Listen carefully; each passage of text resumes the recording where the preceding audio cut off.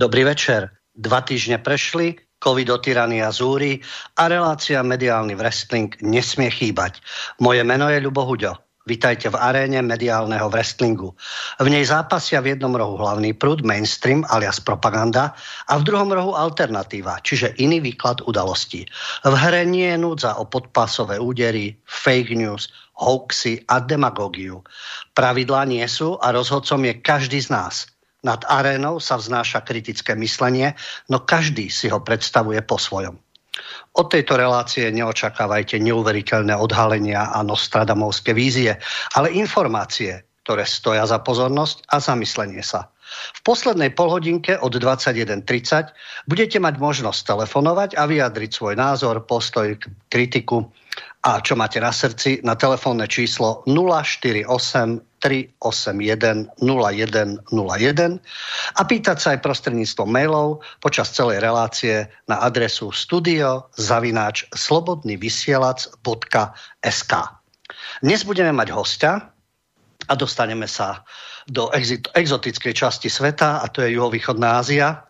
Dnešným našim hosťom bude Slovák Andrej, ktorý určitú dobu žil v Singapure, teraz momentálne žije v Kambodži a takisto aj v týchto častiach sveta nepochybne existuje aj mainstream, existuje aj alternatíva, aj ten nami spomínaný mediálny wrestling. A z pohľadu Andreja a jeho osobných skúseností, životných skúseností a praxe, ktorú má, sa dozvieme, ako to funguje v tejto časti sveta, okrem samozrejme tých oficiálnych správ, ktoré dostávame cez náš mainstream. Náš hosť Andrej už v minulosti sa zamýšľal nad tým, čo sa deje okolo neho, pretože my sme sa zoznámili pred viac ako 6 rokmi na besede mesačníka Zem a vek. A už vtedy odmietal mainstream a tú účelovú propagandu, ktorá bola, a hľadal svoje zdroje, svoje informačné zdroje, určitý alternatívny pohľad a zostal tomu verný dodnes, napriek tej vzdialenosti, ktorú už teda prekonal medzi Slovenskom a Singapurom a Kambodžou, a budeme sa venovať aktuálnemu vývoju, jeho osobným skúsenostiam, aj tomu mediálnemu wrestlingu z tých iných častí sveta, ale v dnešnom globálnom svete je to veľmi podobné a prepojené, takže ja dúfam, že budeme mať o čom a dozvieme sa zaujímavé veci. Ale ešte predtým, ako Andrej povie svoje zážitky, svoje skúsenosti a ja sa ho budem pýtať, neskôr sa môžete aj vy od 21:30, predsa len ešte jedna aktualita v rámci mediálneho wrestlingu. Aktualita, ktorá sa týka takisto Slovenska, takisto Spojených štátov, takisto Kambodže a Singapuru, samozrejme COVID. COVID, ktorý zúri všade a rôzne k nemu pristupujú vlády svojimi opatreniami. My máme vlastné zážitky, dozvieme sa, dúfam, od Andreja, ako to vnímali v Singapure, ako to riešili a takisto momentálne v Kambodži. Ale dnes sa budeme venovať v tejto chvíli nie, že by to bol COVID, ale chvíľočku. Takže trošku hlasové komplikácie, ale nesúvisí to teda s covidom. Vrátime sa. Problematika, ako keby osud niečo naznačoval, že je to aktuálne vždy a všade, ale ide o to, že nejde o ignoráciu, že nejaký vírus to nie je, že nie sú zdravotné problémy, že nie sú obete.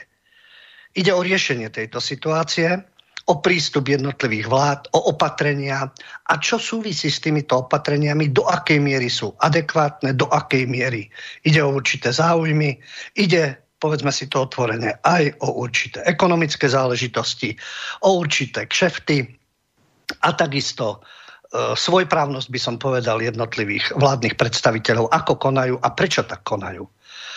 Máme vlastné skúsenosti na našom Slovensku a vieme, kto nám vládne, akým spôsobom nám vládne, ale čo je zaražajúce, tá oficiálna mediálna verzia, ktorá je, aj keď sú už určité kritické hlasy voči súčasnej, ja tomu hovorím, covidochunte, predsa len tie médiá ich viac menej obhajujú, predsa len ten priestor, ktorý majú, využívajú na to, že zastrašujú tým, kto bol predtým pri moci a neustále sa na to odvolávajú.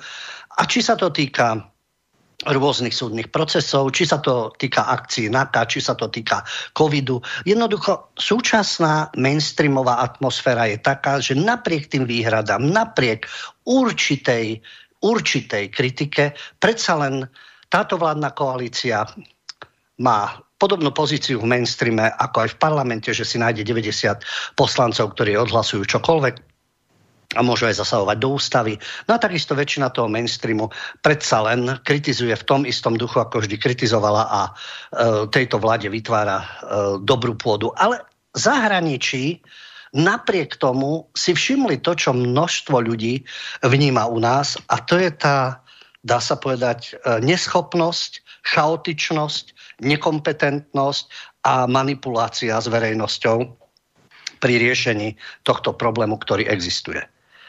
Kanadské médium, a to portál Breaking News Canada.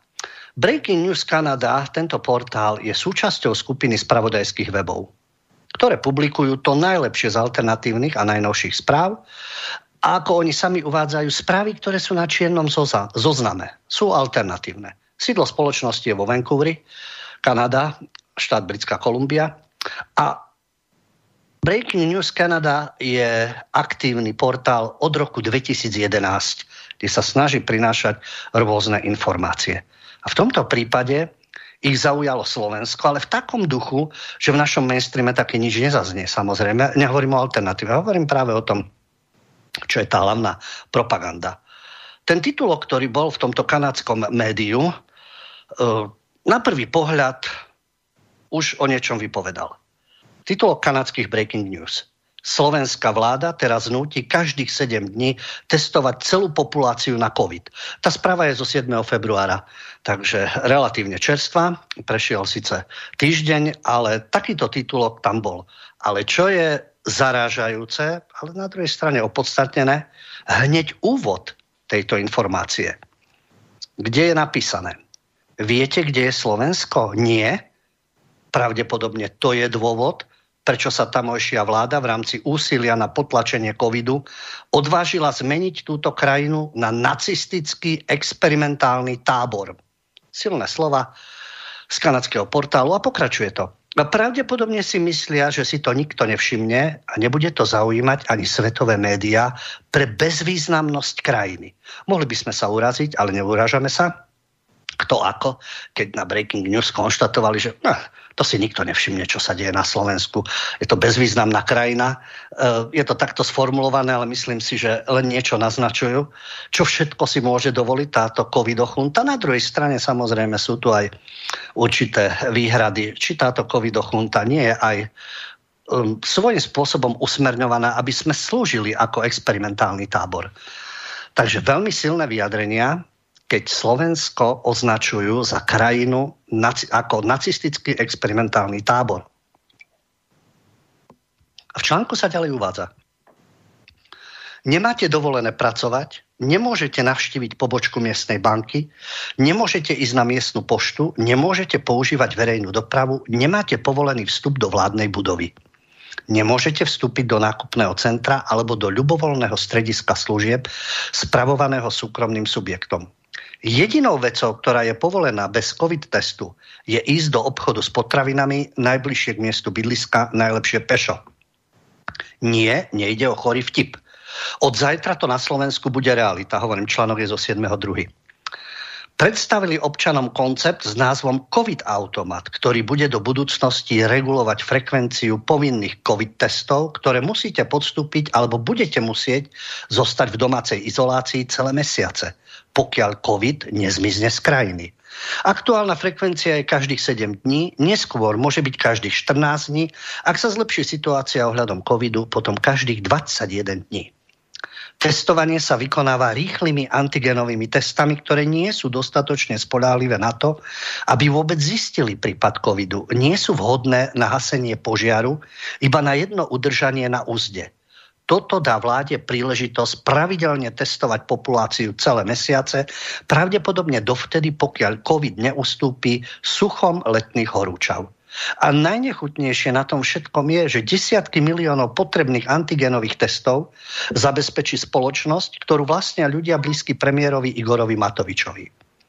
Zbavil celú populáciu základných ľudských práv z jediného dôvodu, aby mohol zbohatnúť. To tvrdí teda Breaking News Canada v tomto svojom článku, ktorý vyšiel 7. februára 2021. Určite konšpirační alternatívci, ktorí takto úžasného Igora obviňujú a popisujú situáciu, ktorá je u nás a prirovnávajú ju k nacistickému experimentálnemu táboru. Nech si každý myslí o tom, čo chce, či už propagandista Goda na ministerstve zdravotníctva, alebo členovia nejakej komisie pri vláde, alebo predstavitelia covidochunty. Ale takýto článok vyšiel, je v kanadských zdrojoch, z čoho čerpali neuvádzajú, ale mnohí si asi uvedomujeme, že sú veľmi blízko reality a tú realitu vystihli hoci veľmi tvrdými slovami. A takisto máme právo vedieť, že niečo také vyšlo, niečo také bolo zverejnené a môžeme o tom polemizovať. O tom by mal byť mediálny wrestling, aby sme sa dozvedeli rôzne informácie a nie len tie, ktoré vyhovujú covidochunte a jej prisluhovačom. Po tejto informácii samozrejme sa nebudeme venovať len covidu, neotravíme si celý večer covidom, ale budeme sa presne venovať problematike, ktorá súvisí s informovaním o dianí, v tomto prípade z exotických diaľav z juhovýchodnej Ázie. Takže po skladbe s našim hosťom Andrejom preberieme problematiku život, udalosti a mediálny wrestling v Singapure a v Kambodži.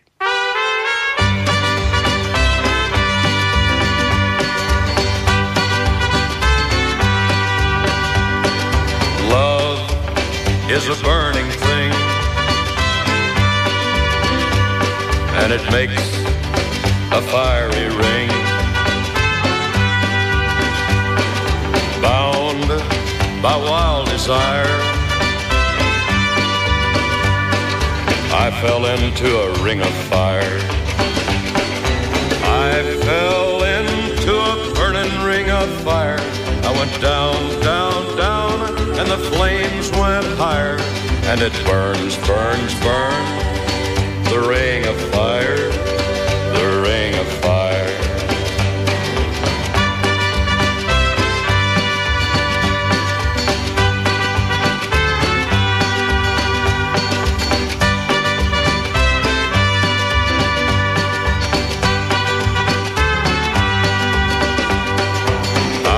Fell into a burning ring of fire. I went down, down, down, and the flames went higher. And it burns, burns, burns, the ring of fire, the ring of fire. The taste of love is sweet when hearts like ours meet. I fell for you like a child. Oh, but the fire went wild.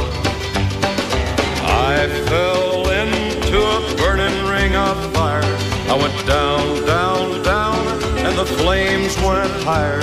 And it burns, burns, burns, the ring of fire, the ring of fire. I fell to a burning ring of fire. I went down, down, down, and the flames went higher. And it burns, burns, burns, the ring of fire, the ring of fire. And it burns, burns, burns, the ring of fire, the ring of fire, the ring of fire, the ring of fire.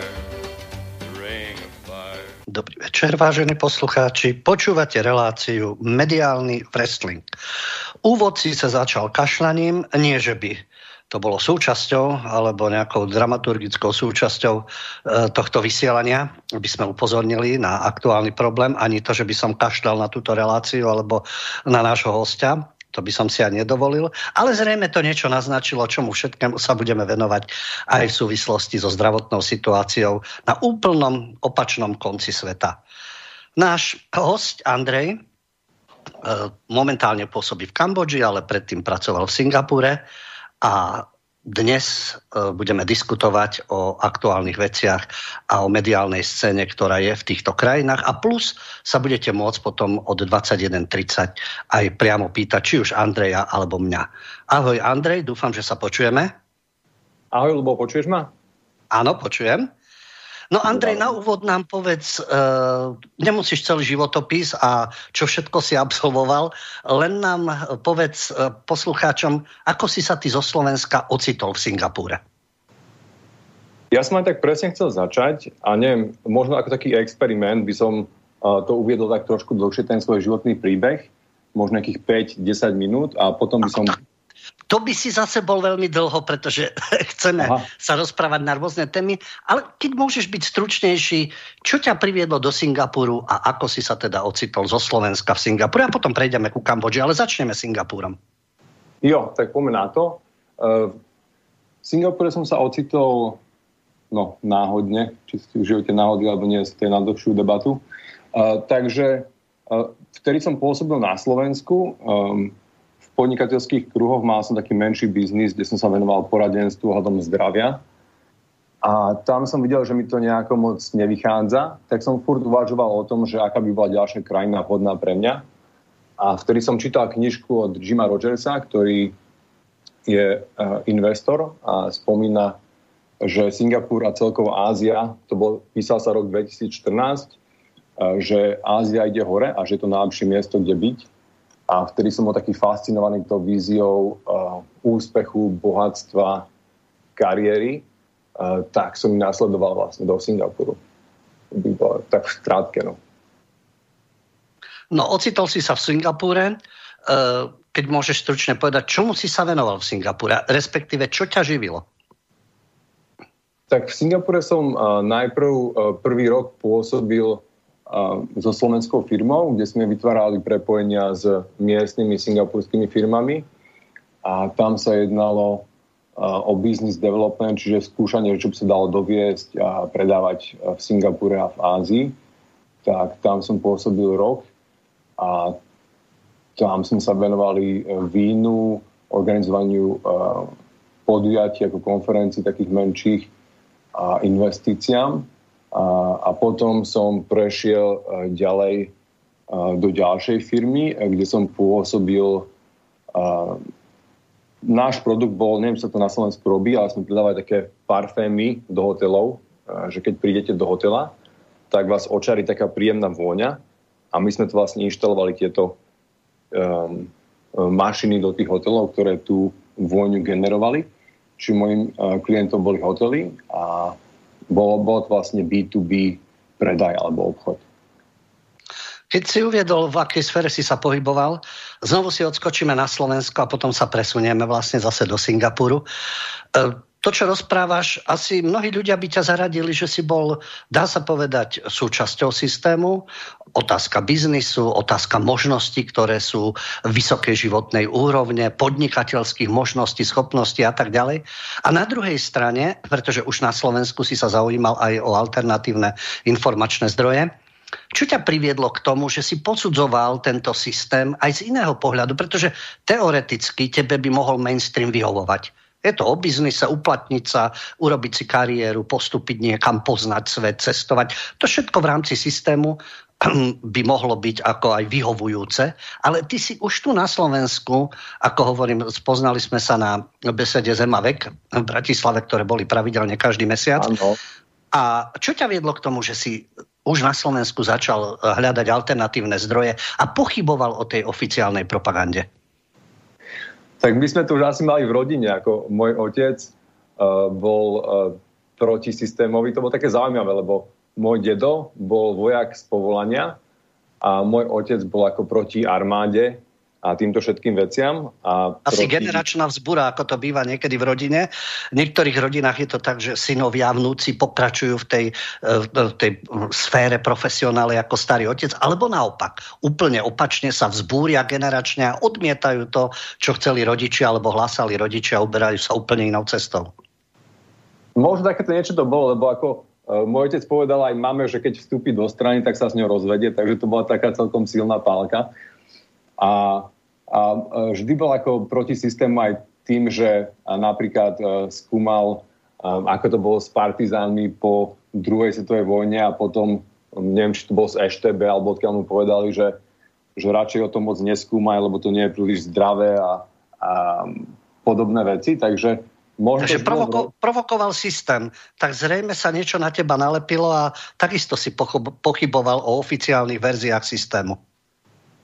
Ja som asi prvú knižku som čítal takú, by sa to dalo označiť ako tými, čo nás nemajú radi, akože konšpiračnú, tak to bola nejaká totalitná svetovláda, to bolo niekom v 99. a to som tak rozmýšľal, že to vážne, že tak niečo by sa mohlo diať. A potom, kde som odtiaľ ďalej išiel touto cestou, ja som začal pôsobiť v zdraví a tam som videl, že tie farmaceutické firmy, že veľa vecí, čo máme v našom zdraví, čo nám ako nefunguje, nejaké choroby a podobné, sa dajú vyriešiť cez prírodné doplnky a cvičenie, meditácia a podobné veci. Takže tam som zistil, že doktorov potrebujeme minimálne, keď sa staráme o svoje zdravie. A to mi tak naštrbilo celý tú dôveru v ten systém, keď som videl, lebo normálne ten postup je ten, že som chorý, idem k doktorovi. Nie, že som chorý a opýtam sa sám seba, že OK, ako sa môžem uzdraviť, čo v mojom tele nefunguje a podobne. Hej?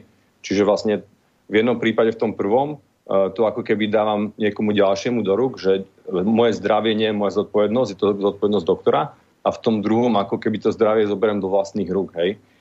Takže tam som videl, že tá medicína nie je schopná pomôcť najmä s tými dlhodobými problémami. A je veľmi dobrá ako tá medicína moderná s tými akutnými vecami, ako keď ma zrazí auto, tak asi si nedám nejaké bylinky na to, hej. Takže tam som videl, že to, čo nám hovoria, a to, čo je moja skúsenosť s klientami, keď chudnú alebo si vyriešia nejaké zdravotné problémy, tak sa nezhoduje, hej. Tak som začal potom skúmať toto a neskôr som začal skúmať financie ako finančný systém. A aj tam som videl, že je veľa dier. Takže postupne som skúmal tie veci, tie oficiálne verzie veci a vždy som zistil, že to tak až nie je. No. Takže od zdravia si sa...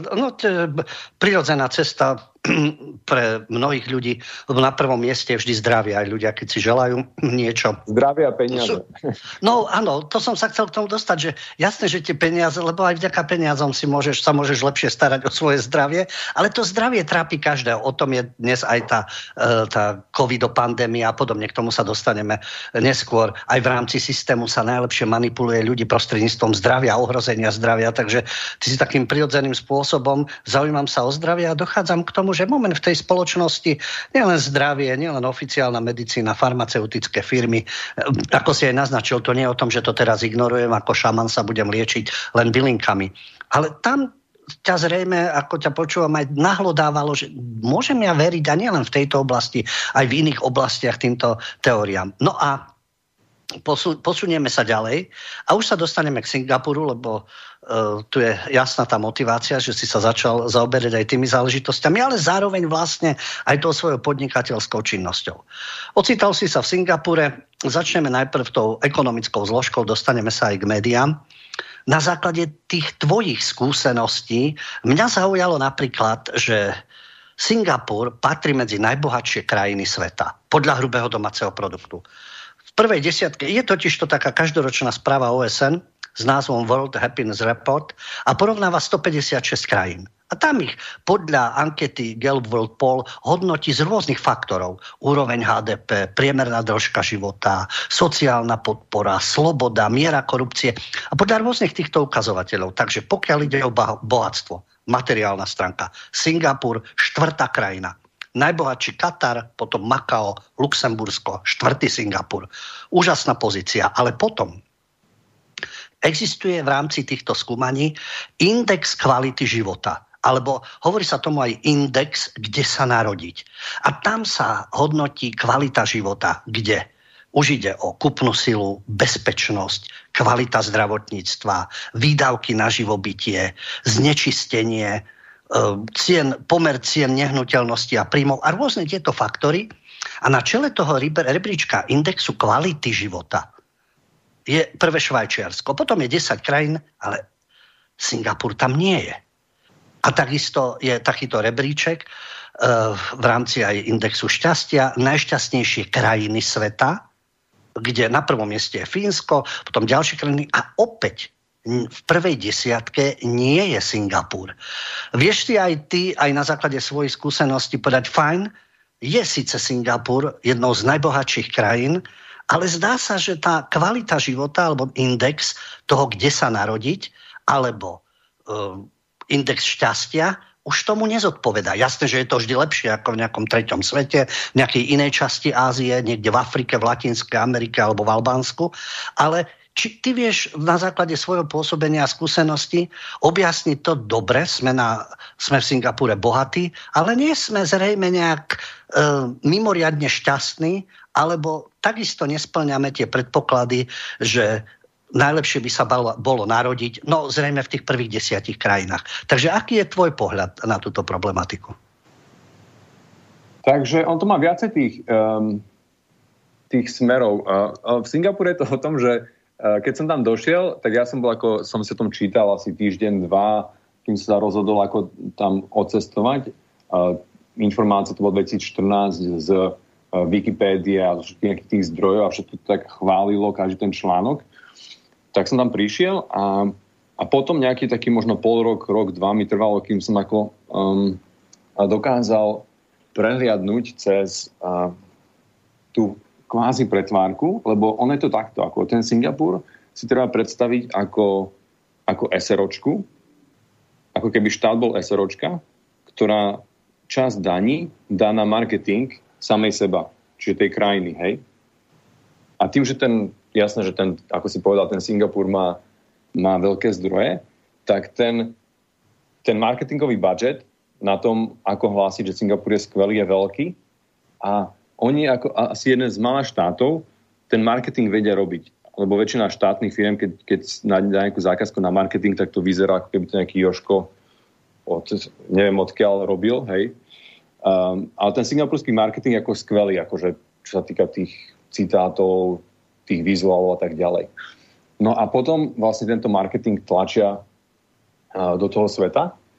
A keď sa to týka aj tých príjmov, tak ja som teraz tak rátal, to som si dal, lebo aby som to mohol hovoriť v eurách, tak som bol taký prekvapený, lebo jak si povedal, že ako vysoké príjmy a tak, lenže ono je to tým, že keď sa spraví ten príjem sa spriemeruje, tak potom to nevychádza až tak veľa, hej, lebo keď máme na jednej strane veľa ľudí, čo zarábajú veľké peniaze, ako je to v Singapure, lebo tam sú veľké banky, investičné spoločnosti, farmaceutické spoločnosti a tak ďalej. Čiže tam tí vedúci pracovníci môžu mať príjmy 10 000, 15 000, 20 25 000 eur mesačne, hej. No a potom, keď som sa bavil s bežnými ľuďmi, ako so Singapurčanmi, tak tie príjmy tam neboli bohviaké. Dokonca som potom zistil, že však v Nemecku by som si zarobil viacej, hej. Lebo tie príjmy tých bežných Singapurcov boli možno v čistom nejakých 1500 eur, hej. Takže možno 2000, takže takto a o tom sa ako nehovorilo, pravda, že lebo keď sa to spriemeruje, tak ten príjem, ako tam dávajú na internete a tak ďalej, tak bol možno nejakých 3000 eur, ale to boli akože ťahané hore tými príjmami tých vedúcich pracovníkov. Takže to bola tá jedna stránka a ten Singapur kontroluje tú komunikáciu smerom navonok, ale kontroluje aj tú alternatívnu komunikáciu, hej? Že keď som bol v Singapure, tak tým, že som tieto veci sledoval už predtým, tak som si bookmarkol nejaké stránky, čo sú ako alternatívne weby zo Singapuru a v priebehu tých 5 rokov, čo som tam bol, tak asi väčšina z tých webov sa zatvorila, hej? Že prišla ako ministerstvo informácií, alebo ak to tam volajú, miestne ministerstvo pravdy. Aha, takže moment, ja ti do toho skočím. Čiže nie z ekonomických dôvodov, ako napríklad tu je, tú situáciu zrejme poznáš, najprv bola taká kampaň, čo sú alternatívne zdroje a vrátanie slobodného vysielača, to platia nepochybne Rusi, Putin, a kto vie, aké sú peniaze. Potom títo mainstreamoví prestitúti a ich propagandisti Smataná spol prišli na to, že tam nie sú tie finančné toky. To neprichádza z Ruska, to nefinancuje žiadna nejaká konšpiračná internacionála, ale že to podporujú ľudia zo svojich prostriedkov, pretože túžia po inom zdroji informácií, keďže ich mainstream sklamal. Tak sa to snažili likvidovať reklamou a sťažovať tú situáciu a vytvárať zoznamy, to sú nespoľahlivé zdroje, a aby nemali žiadne príjmy. A ty teraz hovoríš, v Singapure, keď aj sú, alebo boli teda, alebo existujú alternatívne zdroje, od vytvorenia nie, že ekonomicky zlyhajú, ale že je nátlak, pokiaľ ide o bezpečnostný aparát? Je to tak, no, lebo v Singapure tam treba pochopiť na tom to, že tá krajina je špecifická hlavne tou rozlohou.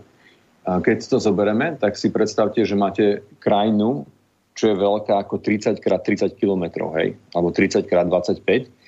A do tohoto priestoru, čo je možno nejakých 750 štvorcových kilometrov, natlačíte nejakých 5,5 milióna ľudí, hej. Takže, lebo keď máte veľkú krajinu, ako napríklad väčšiu krajinu, ako napríklad Slovensko a tak ďalej, tak tá centrála tej moci nedokáže napríklad v Košiciach všetko manažovať, alebo v Prešove a tak ďalej, lebo je to ďaleko, takže tá komunikácia je náročnejšia, hej. Ale keď je to všetko na tom malom priestore, tak sa veľmi ľahko dá zmanéžovať, lebo z jednej strany na druhú je to asi hodina autom, alebo hodina a pol, hej.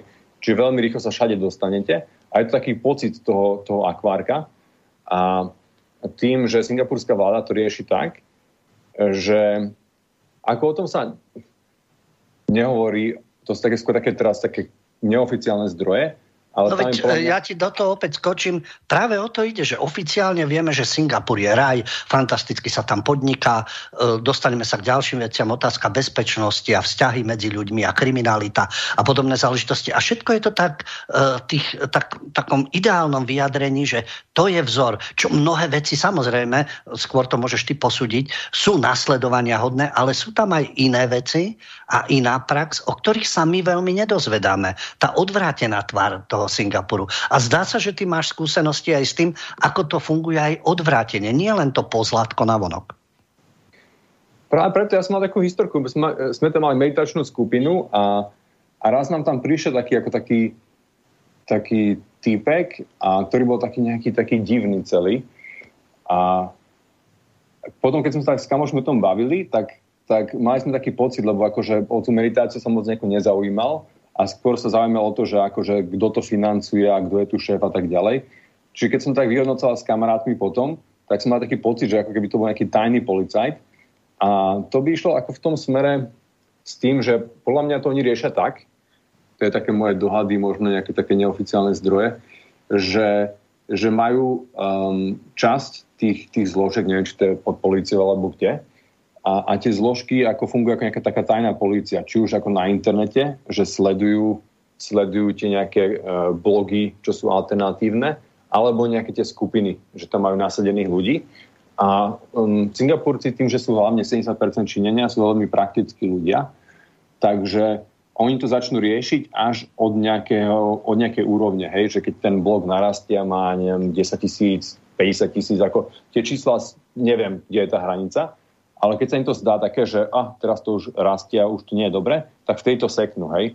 A keď to seknú, tak to väčšinou tým, že sú ako veľmi efektívne ako krajina vo všetkom, tak to potom zhasne ten web zo dňa na deň, hej. Že jeden v pondelok to tam máte všetko online, bookmarknuté a v útorok sa prihlásite a vidíte len správu, že ministerstvo informácií zastavilo túto stránku, lebo bla bla bla. A to už vlastne servery sa berú a tak ďalej. Takže Takže je to také ministerstvo pravdy, ale Orwell, že rozhodne, že tak toto môžu ľudia vedieť, toto nie. A ešte dôsledok toho, dobre, tá stránka je zablokovaná, nefunguje. Sú aj tí admini a tí ľudia, ktorí tam prispievajú, respektíve to organizujú, tí sú aj nejak trestne postihovaní, že končia vo väzení alebo sú nejako prenasledovaní?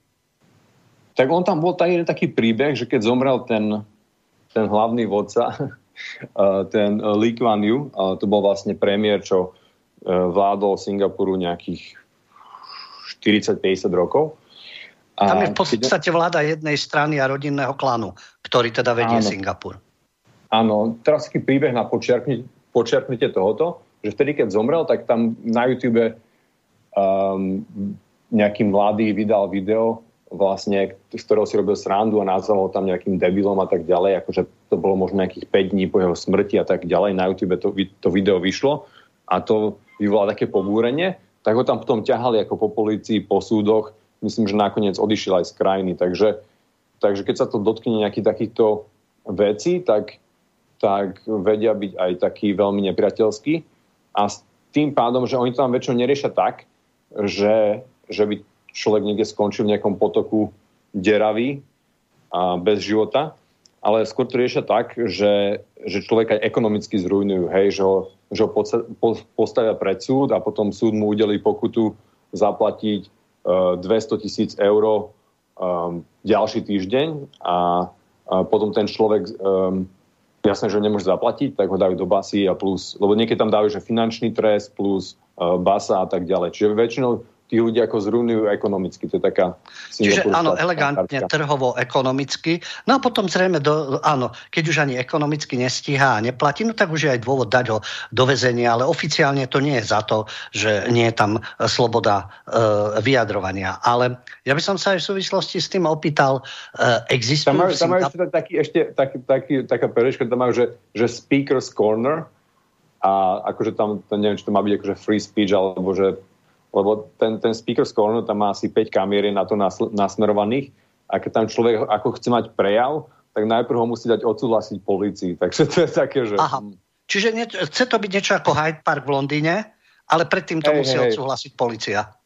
Lebo ten Singapur to má tak, že on má tie dve tváre, tú jednu tú krásnu navonok a potom za tým je ten nenápadný ten obúšok, hej, ale a to je taký skôr ukrytý v tej ekonomike, alebo také tej ekonomickej tyranii. Lebo ja napríklad, keby som bol teraz keby som bol v Singapure a mám tam nejakú kariéru rozbehnutú, tak možno by som ani neprijal ako toto pozvanie do slobodného vysielača, lebo by som mohol mať ako obavu, ako je to v slovenčine. Musel by si znášať následky. Hej, lebo to napríklad v slovenčine, tak by som si možno povedal vtedy, že však je to v slovenčine, to si asi nikto nepreloží a tak. Lenže tam sa potom stávajú také nehody v tom zmysle napríklad, že neviem, že teraz som mal takto istú reláciu v angličtine a tak a teraz by som pracoval a každé 2 roky si musím predložiť víza, hej, tak ako také historky som počul, že keď človek má nejaký nevhodný post na Facebooku a tak, neviem, čo na tom bolo pravdy, hej, ale také historky kolovali, že tak zrazu mu nepredložili víza a podobné veci. Čiže skôr to je také, že je tak nenápadne tak ekonomicky odsunú tých ľudí, lebo potom je to také, že to nepúta nejaké titulky, hej, v tých novinách. No, môžem ti v tejto súvislosti povedať iný zážitok, netýka sa to Singapuru, ale keď hovoríš o týchto tlakoch, ja som ešte v Infovojne, keď som mával relácie, som zažil, ako nám tam telefonoval jeden človek, pracoval v Anglicku, bol to Slovák, ale mal rôzne vyjadrenia na Facebooku, ktoré sa nepáčili určitej skupine ľudí, povedzme si to otvorene, týmto neoliberálom, alebo ja im hovorím liberálni fašisti. Jeden z nich sedí v parlamente, skúma Facebook, špicluje a udáva tých ľudí a vytvára o nich profily a zverejňuje to na svojom blogu, však poslanec Benčík. No a tento človek to mal v slovenčine, ale pracoval v Británii, mal anglického zamestnávateľa a niekto si dal tú námahu, že tie jeho statusy preložil, poslal to jeho zamestnávateľovi v angličtine s tým, že je fašista, extrémista, nacionalista, ja neviem čo všetko, rasista. No a mal problémy v zamestnaní. Čiže niekto sa takto postaral, keď ty hovoríš, že keby som bol v Singapure a teraz tu rečním tieto veci a možno by sa niekto postaral, že by to preložil, poslal to tam, no ale ich až tak Singapur nezaujíma, skôr ich zaujíma tu Európska únia a Európa. Takže áno, takéto problémy môžu byť a aj keď si istý, že je to kdesi v zahraničí, nájdu sa dobráci, ktorí to takto spracujú. Ale zrejme tým, že teraz si v Kambodži, nemáš tieto obavy, ale opýtal by som sa ťa v týchto podmienkach. Existuje v Singapure, dajme tomu, niečo ako slobodný vysielač, alternatívne portály, internetové rádio alebo takéto alternatívne zdroje, ktoré fungujú teda a informujú singapurskú verejnosť inak ako mainstream? Funguje niečo takéto v Singapure? Ono tam bolo, keď som tam prišiel 2014, tak bolo takýchto pár blogov a takýchto nejakých portálov, ale oni to tak dosť pozatvárali tieto veci. Čiže neviem, ako je tam teraz konkrétne, ale vždy to je tam také, že oni to držia na nejaké tej úzde, že oni to nechajú narásť do nejakého určitého minima, ktoré si myslia, že je v pohode, hej, aby možno bolo povedané, že však OK, máme tu nejakú túto, ale vždy potom to seknú, keď to narastie viacej, hej. Takže ak tam aj niečo je teraz, tak to bude také veľmi malé, lebo v Singapure tí ľudia sú, to je také, možno taký ten pohľad, že ako funguje tá Big Brother Society, že kopa ľudí má ten pocit, že ten Singapur je taký super, lebo sa o tých ľudí stará, ale ako ten, on to nikdy nevidel, lebo teraz to vidieť, že ten singapurský zázrak teraz konkrétne bude implodovať, lebo tá prvá generácia, čo to vybudovala, tie ich deti ešte videli, ako ich rodičia makajú a deti tých detí, tretia generácia teraz, čo prichádza, tak tí sú, nejak sa to povie po slovensky, tí sú, že majú ten pocit, ten entitlement, že im ten svet im niečo dlží, hej. No a tým, že Singapur je teraz, alebo prezentovaný je, že je na špici, tak tá generácia, čo vyrastá, tak si zober, že ty si ako dieťa a v živote si nemusíš variť, lebo polovica singapurských domácností má služku z Filipín, ktorá tam pracuje za nejakých, 500 eur na mesiac a tá im tam varí, hej. Čiže tie deti vyrastajú akože úplne nesamostatné. Takže kopa tých Singapurcov, že keby oni odišli z toho Singapuru, tak sa nejako neuživia, lebo sú ako príliš zhumplovaní takým tým luxusom a tým naplánovaným životom. Všetko tam je také nalinajkované. Od toho, ako človek začne tú nejakú základnú školu, tak potom takýto skúška na strednú školu a vysoká konkurencia medzi tými ľuďmi. Čiže každý je v takom strese, že teraz musím študovať a ten mi môže zobrať robotu, tak musím byť lepší. Čiže ten život ako keby ani tak neužijú a ten systém ich tým, že ich tak nalinajkuje a potláča tú kreativitu, tak ten systém, on to jedine funguje tak, že na to, aby ten Singapur rástol, tak oni potrebujú zvonka prinášať tie mozgy tých expatov, lebo podľa mňa tí Singapurci by neťahali tú inováciu hore, lebo tá psyche toho Big Brother je práve opakom inovácie. Hej?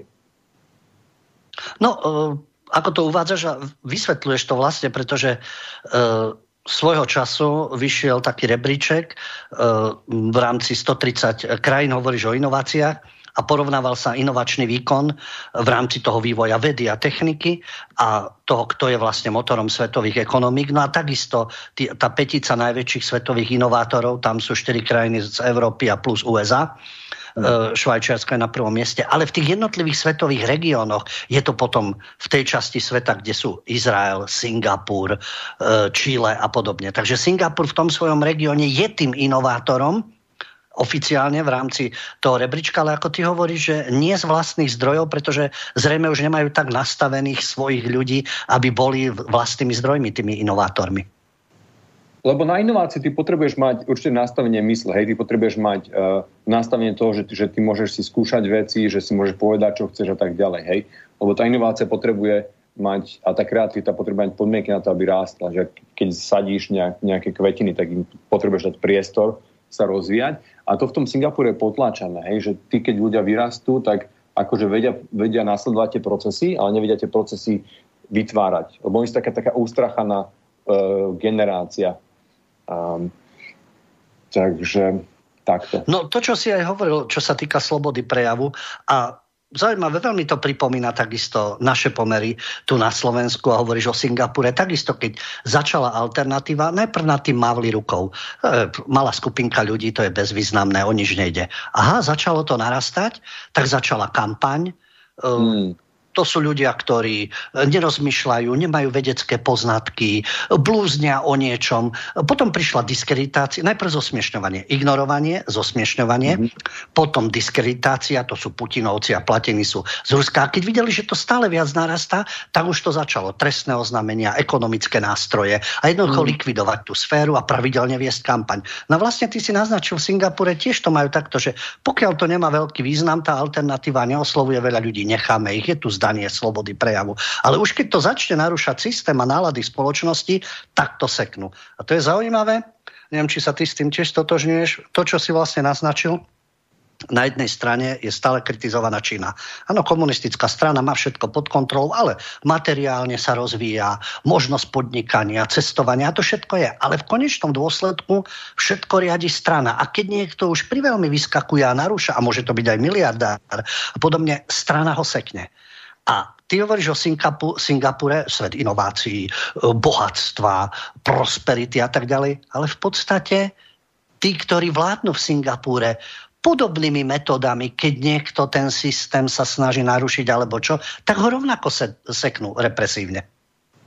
Áno, je to takto presne v tom Singapure.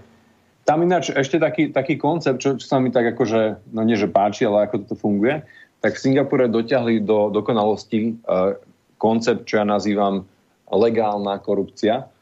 Lebo na Slovensku funguje tá ilegálna korupcia, čiže mám zákazku a nahodím si na to 20% ako nejaký politik, hej, čo by som hodnotil ako ilegálnu korupciu. A tá legálna je taká, že som premiér Lee Hsien Loong, som premiér Singapuru a teraz si poviem, že áno, ja som ako kvázi, nie som normálny premiér, ale ja som ako keby ten CEO tej SROčky nazvanej Singapur, tak ja to manažujem celé, tak potrebujem mať manažerský plat, takže nemôžem mať nejakých, ja neviem, 10 000 eur mesačne, ale musím mať plat, ako má on, a on má nejakých, myslím, že 80 000 eur mesačne, hej. Čiže oni tak legálne, ako tak presvedčia tých ľudí, že toto sú naše príjmy a toto je, tak legálne si schvália takéto vysoké príjmy, takže podľa mňa je to stále korupcia, ale taká odsúhlasená.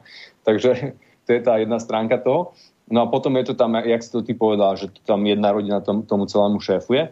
Lebo napríklad tam sú také dve veľké firmy, čo vlastne je majetok, lebo štát tam vlastní kopu firiem. A GIC sa volá jedna, a druhá sa volá, že Temasek. A v tej rade predstavenstva toho GIC sedí manželka premiéra.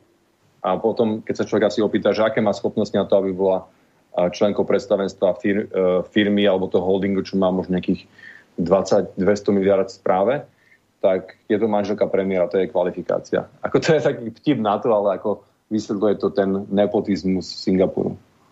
A tie nálady, ktoré sú medzi obyvateľstvom, to, čo si naznačil, jasné, že sú tam rozdiely v tých príjmoch, ale relatívne ten materiálny dostatok a hlavne tá bezpečnosť, pretože pokiaľ ide o kriminalitu, myslím, že Singapur je v tomto úžasný. Ja si spomínam na jeden článok, a to už bolo dávnejšie, ešte v Der Spiegeli, kde dvaja novinári z Der Spiegelu prišli do Singapuru a videli rôzne obmedzenia, ktoré sú tam. Rozprávali sa teda so Singapurčanom a hovoria mu, no ale si tu spokojný, keď určité veci môžeš, určité nemôžeš, sú tu určité obmedzenia a štátom a kontrolované a k čomu sa dostaneš, k čomu nie. A on im položil otázku, môže vaša manželka ktorúkoľvek nočnú hodinu vojsť do ktorejkoľvek časti mesta?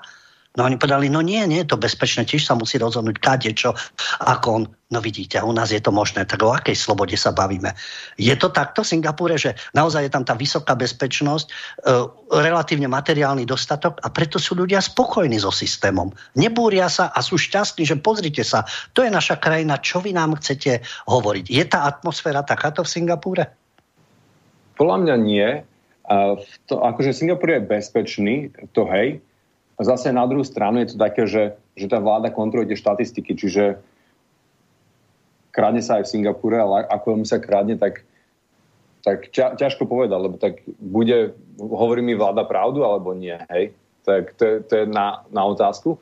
Ale ako moc sa nestretol, skôr mám takú pozitívnu skúsenosť, že keď som raz bol vonku v noci a mi ukradli telefón, tak po nejakých 5 mesiacoch mi niekto volal z polície, tak som som tak ustrachaný, že čo sa deje. A on potom policajt mi povedal, že tuto som z tejto policajnej divízie tam a tam a mám pre vás telefón, ktorý vám ukradli, hej. Tak to by sa mi asi v inej krajine určite nestalo, že by mi našli môj ukradnutý telefón. Takže z tejto stránky je to tam bezpečné, ale kradne sa všade.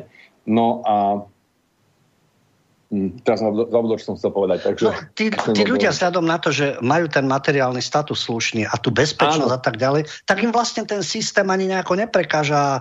Súhlasia s tým vedením krajiny a s tými pomermi, ktoré tam sú, takže prečo by sa búrili? Hej, väčšina ľudí je tam tak a skôr to je také, že častokrát sa dá ťažko povedať, aké sú ich názory, lebo oni väčšinou ako niečo iné povedia na verejnosti, ako keď sa ľudia bavia, ako nejaká skupinka nejakých 5-10 ľudí. To je ešte taký zaujímavá vec na Singapure, že politika sa v tých nejakých debatách s kamarátmi, s kolegami alebo s ľuďmi na okolí nikdy nerieši. Ako to minimálne vôbec nie v debatách, hej. To je skôr také, lebo ich to nezaujíma, alebo z nejakého strachu? Obidve.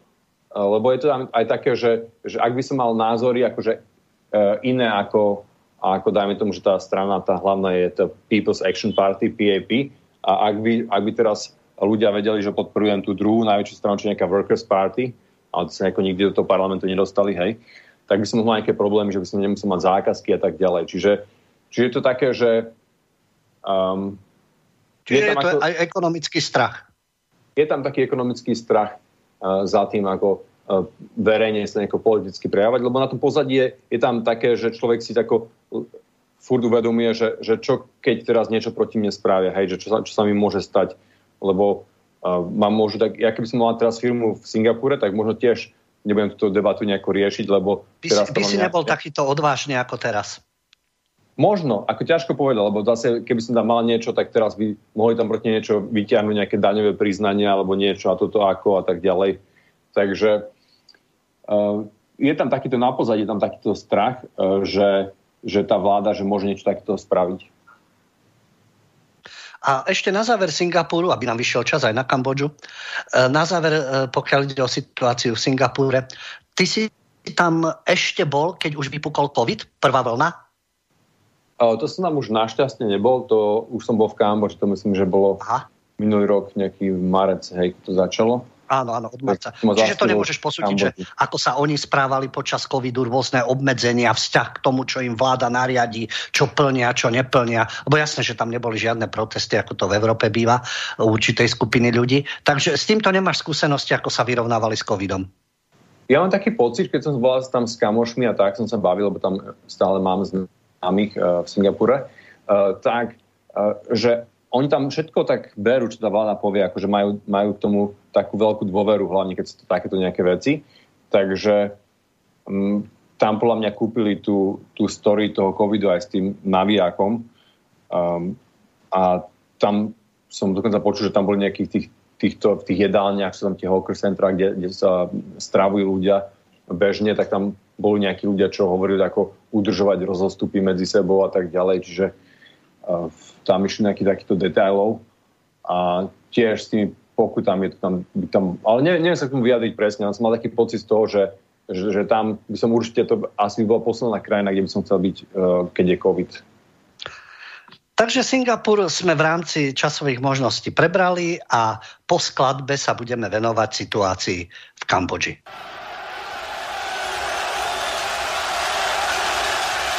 Človek plodí násilie vždy pod novým znamením.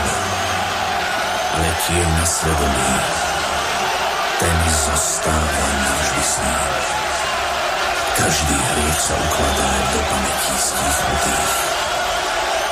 Tam, kde čaká na svoj deň, spravodlivosť pre všetkých.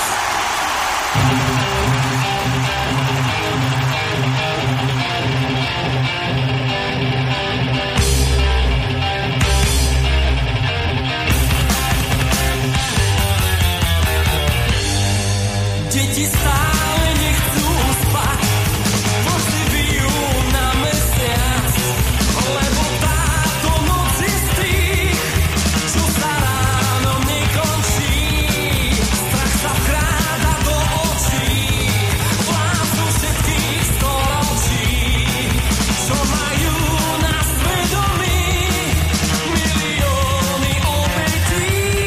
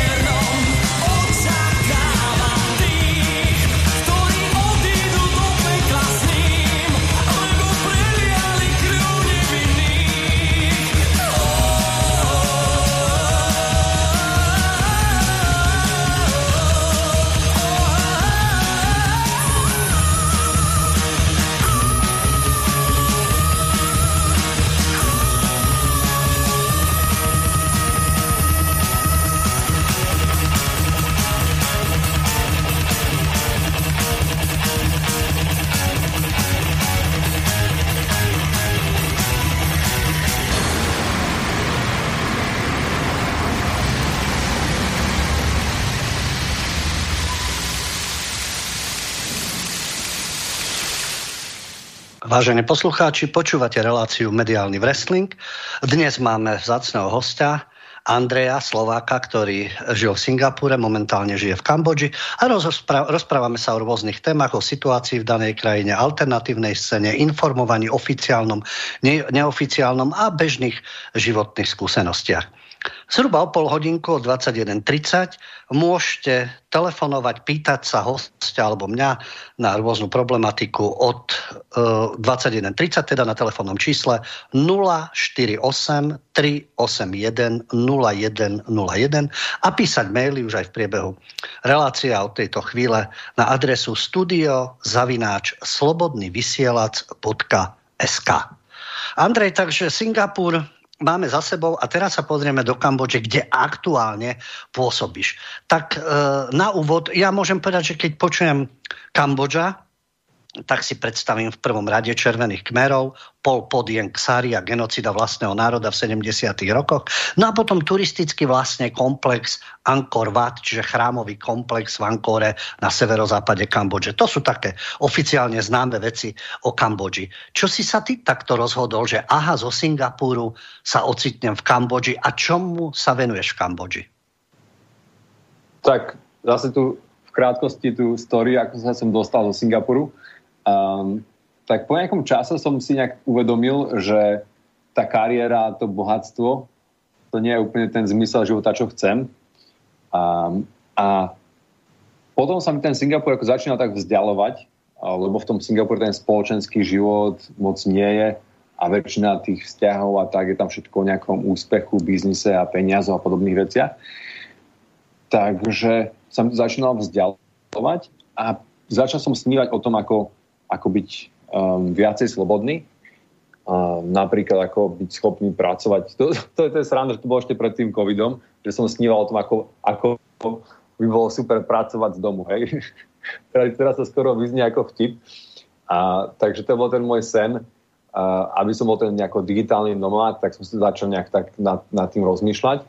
No a potom tak jedno s druhým to tak prišlo, že mi aj zomrel otec.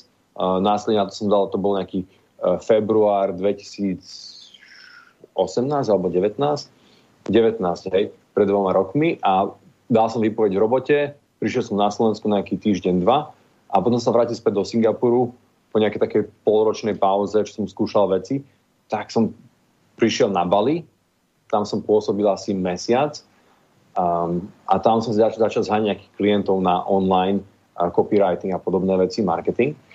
A potom mi kamarát Warren, čo rieši ten WeChat, čo je taká aplikácia, čo používa asi miliarda ľudí v Číne na komunikáciu, niečo ako WhatsApp v Európe, tak on cez to rieši marketing, tak mi povedal, že prečo sa nejdeš pozrieť do Kambodže, že tam mám nejaký biznis a že vyzerá tam zaujímavá krajina. A dovtedy tiež, ako keby mi o tom nepovedal, tak by som tu v živote neskončil, lebo to moje povedomie o Kambodži bolo také, že som v tej juhovýchodnej Ázii už 5 rokov, ale stále som to nevedel tú Kambodžu nájsť na mape. A dokým som prvýkrát prišiel a potom nejaké hlavné mesto, že Phnom Penh, tak doteraz asi pol roka mi trvalo, kým som naučil, tak sa to píše na klávesnici. Phnom Penh. A nakoniec som prišiel, no a potom som sa nejako tiež prebíjal, lebo vtedy som nejako nemal stabilnú prácu. Tak to bolo asi, teraz som tu 1,5 roka, čiže prišiel som sem v septembri 2019, čiže to bolo asi 3-4 roka pred tým vypuknutím toho covidu. A potom tak postupne som si začal nejaké veci rozbiehať a teraz pracujem takým azijským štýlom, že mám nejaké 3 roboty a posledné 3 mesiace pracujem asi 40-50 hodín týždenne a viac, takže je to taký masaker trošku. A vzhľadom na to, keď porovnávaš ten život, samozrejme, že je to veľký rozdiel medzi Singapurom a Kambodžou, ale ty si sa rozhodol teda pre Kambodžu. Čo by si povedal, prečo práve táto Kambodža? A prečo si spokojnejší, teda neviem, či si spokojnejší, ale asi hej, keď si sa dobrovoľne vybral. Prečo si spokojnejší so životom v Kambodži, ktorá je na tom podstatne horšie ekonomicky, ako s tým úžasným ekonomickým pozlátkom, ktoré je v Singapure? On je to tak, podľa mňa v živote, že ten svet vonku zobrazuje ten tvoj svet vnútri. To znamená, že keď som bol v tom Singapure, tak tá moja myseľ bola nastavená na tom, že chcem mať tú kariéru a zarobiť peniaze a byť finančne nezávislý. Ale to bolo založené na nejakej takej tiež nejaké traume z detstva, kde som si myslel, že si cez peniaze dokážem kúpiť lásku mojej mamy. A potom, keď som to spracoval, túto nejakú negatívnu skúsenosť v mojom podvedomí, tak som si začal uvedomovať, že chcem v živote byť šťastný, hej. A tak sa mi ten Singapur zdial, lebo Singapur je ako také dosť nešťastné miesto, ako tí ľudia, ako kopa ľudí, keď ide do Singapuru, potom sa vráti, tak povedia, že akože soulless town, akože bez ducha. Hej, akože tí ľudia ako kvázi častokrát ten Big Brother, všetci sú takí šedí, že nemajú vlastné osobnosti, ako keby také nejaké, keď si zoberieme Američanov, hej. tak potom, ako som chcel, sa mi zmenila tá myseľ vnútri, tak sa mi zmenil ten svet vonku. Čiže ako keby som si kvázi tak nejak pritiahol alebo došiel na to správne miesto a skončil som v tom Singapure, ktorý je podľa mňa aj s tým covidom všetkým, čo sa deje, je asi jedna z najslobodnejších krajín na svete. Takže preto som si tú krajinu ako momentálne tak zamiloval. A je to aj tým, že napríklad Phnom Penh je hlavné mesto, ono má 2,5 milióna obyvateľov a zároveň má, tak to som ešte nevidel na žiadnom meste, že by mal taký ten vibe, ten pocit takej dediny. A možno je to aj tým, akože, že kvázi, že v Kambodži je veľká majorita populácie zarába ako malé peniaze, či zarába možno nejakých $200 na mesiac alebo $300 na mesiac, hej. A potom sú nejakí takí úber bohatí, že tá stredná trieda tu je taká veľmi, veľmi slabá. Ale taký ten pocit, keď človek ide po ulici, tak ten pocit je taký veľmi priateľský, že na človeka sa tu usmievajú a tam akože môžeme ako tak podebatovať ako s tými 10 slovami, čo viem v khmerštine. Jumri psiu. A to ako dobrý deň. A tak môžem podebatovať s tými nejakými miestnymi takými obchodníkmi, čo majú tie malé stánky. A vždy je to také, že s úsmevom a tí ľudia ako na to, že veľa nemajú, tak neviem, či je to tým, že sú buddhisti, ale taký vyzerá taký veľmi spokojný s tým so životom. Podľa mňa je to aj taká trošku tá otázka tej minulosti, že oni tú kompenzáciu, jak si ty povedal, voči tým červeným kmerom, ktorí ako vyknožili veľkú časť populácie, tak oni tú kompenzáciu, čo si zvolili na to, aby zabudli na tú minulosť, tak je to v tom životnom štýle, že si chcú ten život užiť, ako keby nemal ako when there's no tomorrow, ako keby zajtrajšok neexistoval. Takže to vytvára takú veľmi príjemnú atmosféru a plus je to aj tým, že Kambodža je veľmi mladá populácia. Si predstav, že neviem, či si to čítal, ale priemerný vek v Kambodži je 27 rokov, hej? Tak, áno, keďže v 70. rokoch vybili tretinu národa, tak asi sa to prejavuje, že teraz je veľké množstvo práve mladých ľudí. Hej, a možno asi to bolo takto spôsobené, akože tá generačne, čo to spôsobila tá genocída. No a to je tak, že keď sú ľudia v tých 20, tak sú takí draví a chcú skúšať ten život a tak ďalej, takže vytvára to takú príjemnú, veľmi príjemnú atmosféru. No a na druhú stranu presne vychádzajú z tej genocídy, tak pred tým, čo sa tu stalo, ako v tých 60. rokoch, tá Kambodža bola tou perlou juhovýchodnej Ázie, čo bola jedno z najrozvinutejších krajín, ale tým, že vybili tú inteligenciu, tak teraz kopa tých vecí je taká nedotiahnutá. Tak keď máte teraz Facebook a ma počúvate, tak si dáte, že WTF, WTF, in Kambo, in Cambo a tam sa prihlásiť do tej skupiny a tam uvidíte, že ako vyzerá tá Kambodža, lebo tam sú také halušky, ako napríklad, keď teraz idú inštalovať elektrický kábel v stene, tak normálne ako v Európe ten kábel by sme nainštalovali, že z jednej zásuvky do druhej by ten kábel išiel vodorovne, hej? Ale oni to dajú kľudne aj ten kábel, že diagonálne, hej? Tak potom, keď človek vrta, tak zrazu navrtá živý kábel, lebo si mysleli, že takto ušetria na kábli, hej? Takže to sú takéto story, že alebo že dvere na záchod sa otvárajú tam, kde sú panty a nie tam, kde je kľúčka. Takže to sú také drobné radosti života a ja som mal možnosť čítať rozhovor s jedným, neviem, či to bol Čech alebo Slovák, ale jednoducho žije už 2 roky v Kambodži, čiže podobne ako ty. A on hovoril, že preto si tú krajinu zamiloval, lebo že nikde nestretol milších ľudí, takých dobrých ústretových ľudí. Máš aj ty takúto skúsenosť, že sú takíto ústretoví, milí, nekonfliktní? Áno, presne tá skúsenosť, čo som spomínal, pravdepodobne vychádzajúca z tých rudých kmerov, že tú minulosť chcú dať za seba. A je to také, že keď napríklad som išiel minulé po ulici, tak akože miestni tam niečo oslavovali, tam pili nejaké pivo a ma tam pozvali, že daj si s nami pivo, hej. Ako je to jasné, že to funguje aj tým, že som biely, aj to taká no. Raz mám takú ešte historiku, čo som bol, keď bol taký, že Water Festival v novembri 2019 a išiel som si kúpiť nejakú malinovku do obchodu a teraz som išiel po ulici a teraz na mňa niekto máva, že hej, poď sem a pozerám, že policajná uniforma, že sakra, že čo sa teraz bude diať zase. Tak došiel som za ním a že poď sem a že hej, daj si s nami pivo, hej. Tak som potom som chlastal pivo s policajtami v uniformách. Škoda, že som tady nemal foťák, lebo to mi ako nikto neuverí, že takéto niečo sa dá zažiť. Tak asi tak od týchto radostí veselých života poďme mi teraz k mediálnemu wrestlingu a k tej situácii predsa už len 2 roky, takže sleduješ takisto, čo oficiálna scéna, či existuje nejaká alternatívna, pretože keď som spomínal ten rozhovor s človekom, ktorý tam žije 2 roky, tak dostal takú otázku, že aká je situácia v krajine politická a čo sa hovorí v miestnej televízii. A on na to hovoril, že tu sa tvrdí, že je tu demokracia. No ja neviem, mne to skôr príde ako diktatúra. Vláda získava najviac financií z Číny a tak si nechce najlepších kamarátov nikdy rozhádať. A tým pádom nie je žiadna kritika voči Číne.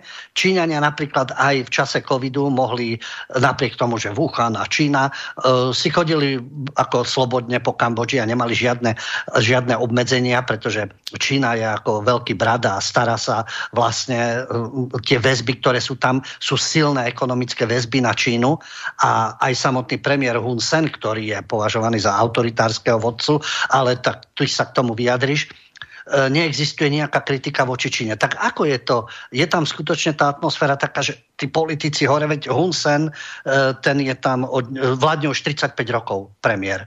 A neviem, či tam existuje nejaká kritika voči systému, voči Hun Senovi, či sú tam nejaké alternatívne médiá, respektíve aký je vzťah v rámci toho mediálneho wrestlingu, tá oficiálna propaganda pro Hun Senovská, pro čínska, a či existuje nejaký vzdor v rámci mediálnej sféry. Je niečo také v Kambodži?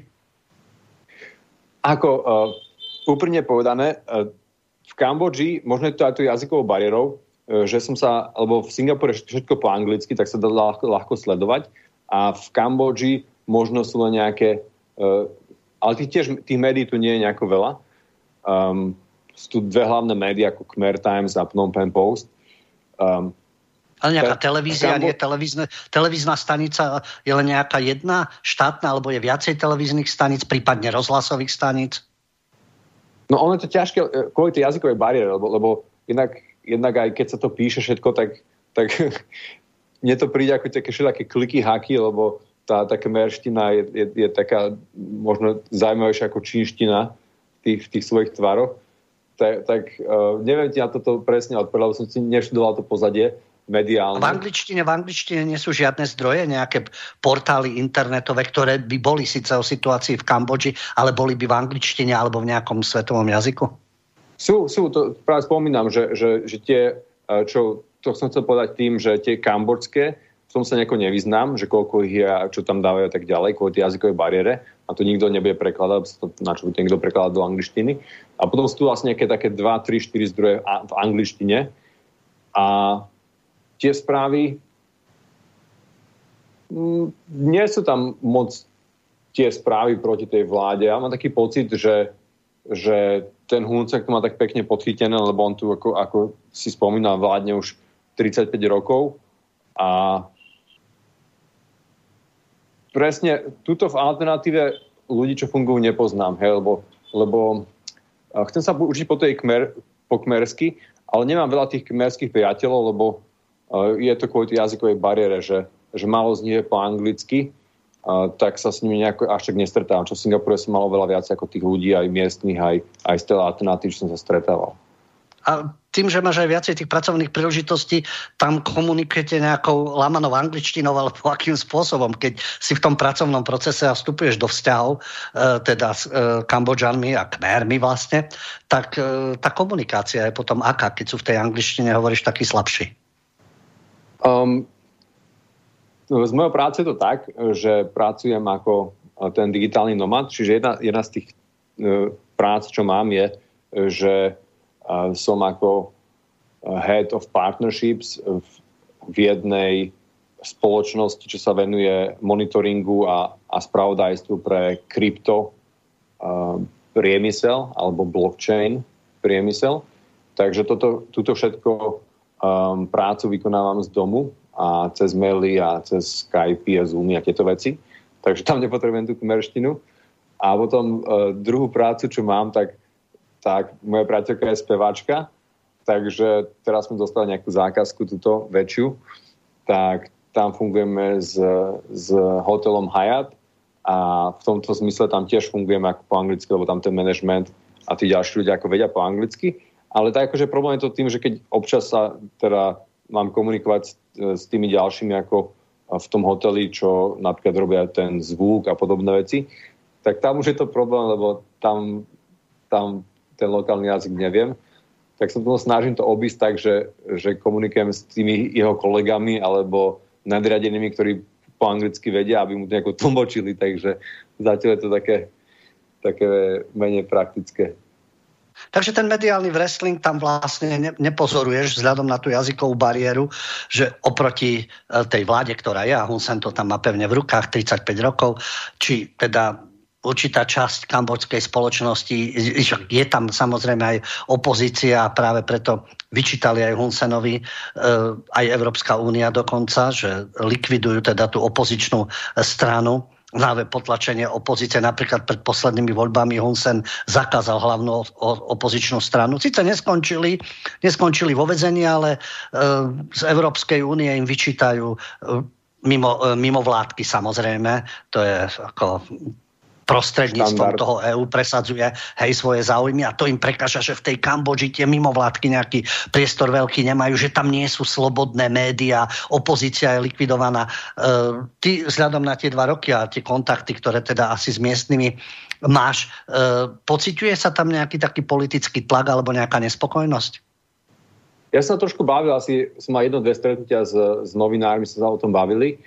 A spomínali, že to je tak, že je tak tá opozícia, že je tvrdo kontrolovaná a plus spomínali, že tí ľudia, že častokrát sú s tou vládou aj spokojní a to bolo asi aj tým historickým princípom, že tí ľudia išli z niečoho tak zlého, ako tí ľudí kmeri, do niečoho ako tak nedobrého, ale tak normálneho, ako teraz je to v Kambodži.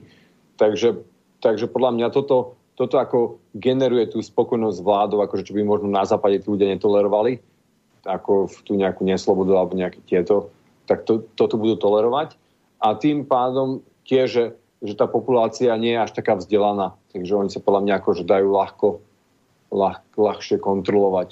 A tak aj na Slovensku to funguje, ale ako tu je to pravdepodobne ešte jednoduchšie, lebo veľa tých ľudí, ako keď zarábajú nejakých $200-300, tak ako robia na farmách alebo v fabrikách alebo všetké takéto, takže nemajú ako nejaké takéto vzdelanie. A tiež to, napríklad keď si zoberieme akože ten prístup, keď tí ľudia nevedia po anglicky, tak keby som ja tiež nevedel po anglicky, tak ako možno 80% vedomostí, čo mám, tak nemám, hej.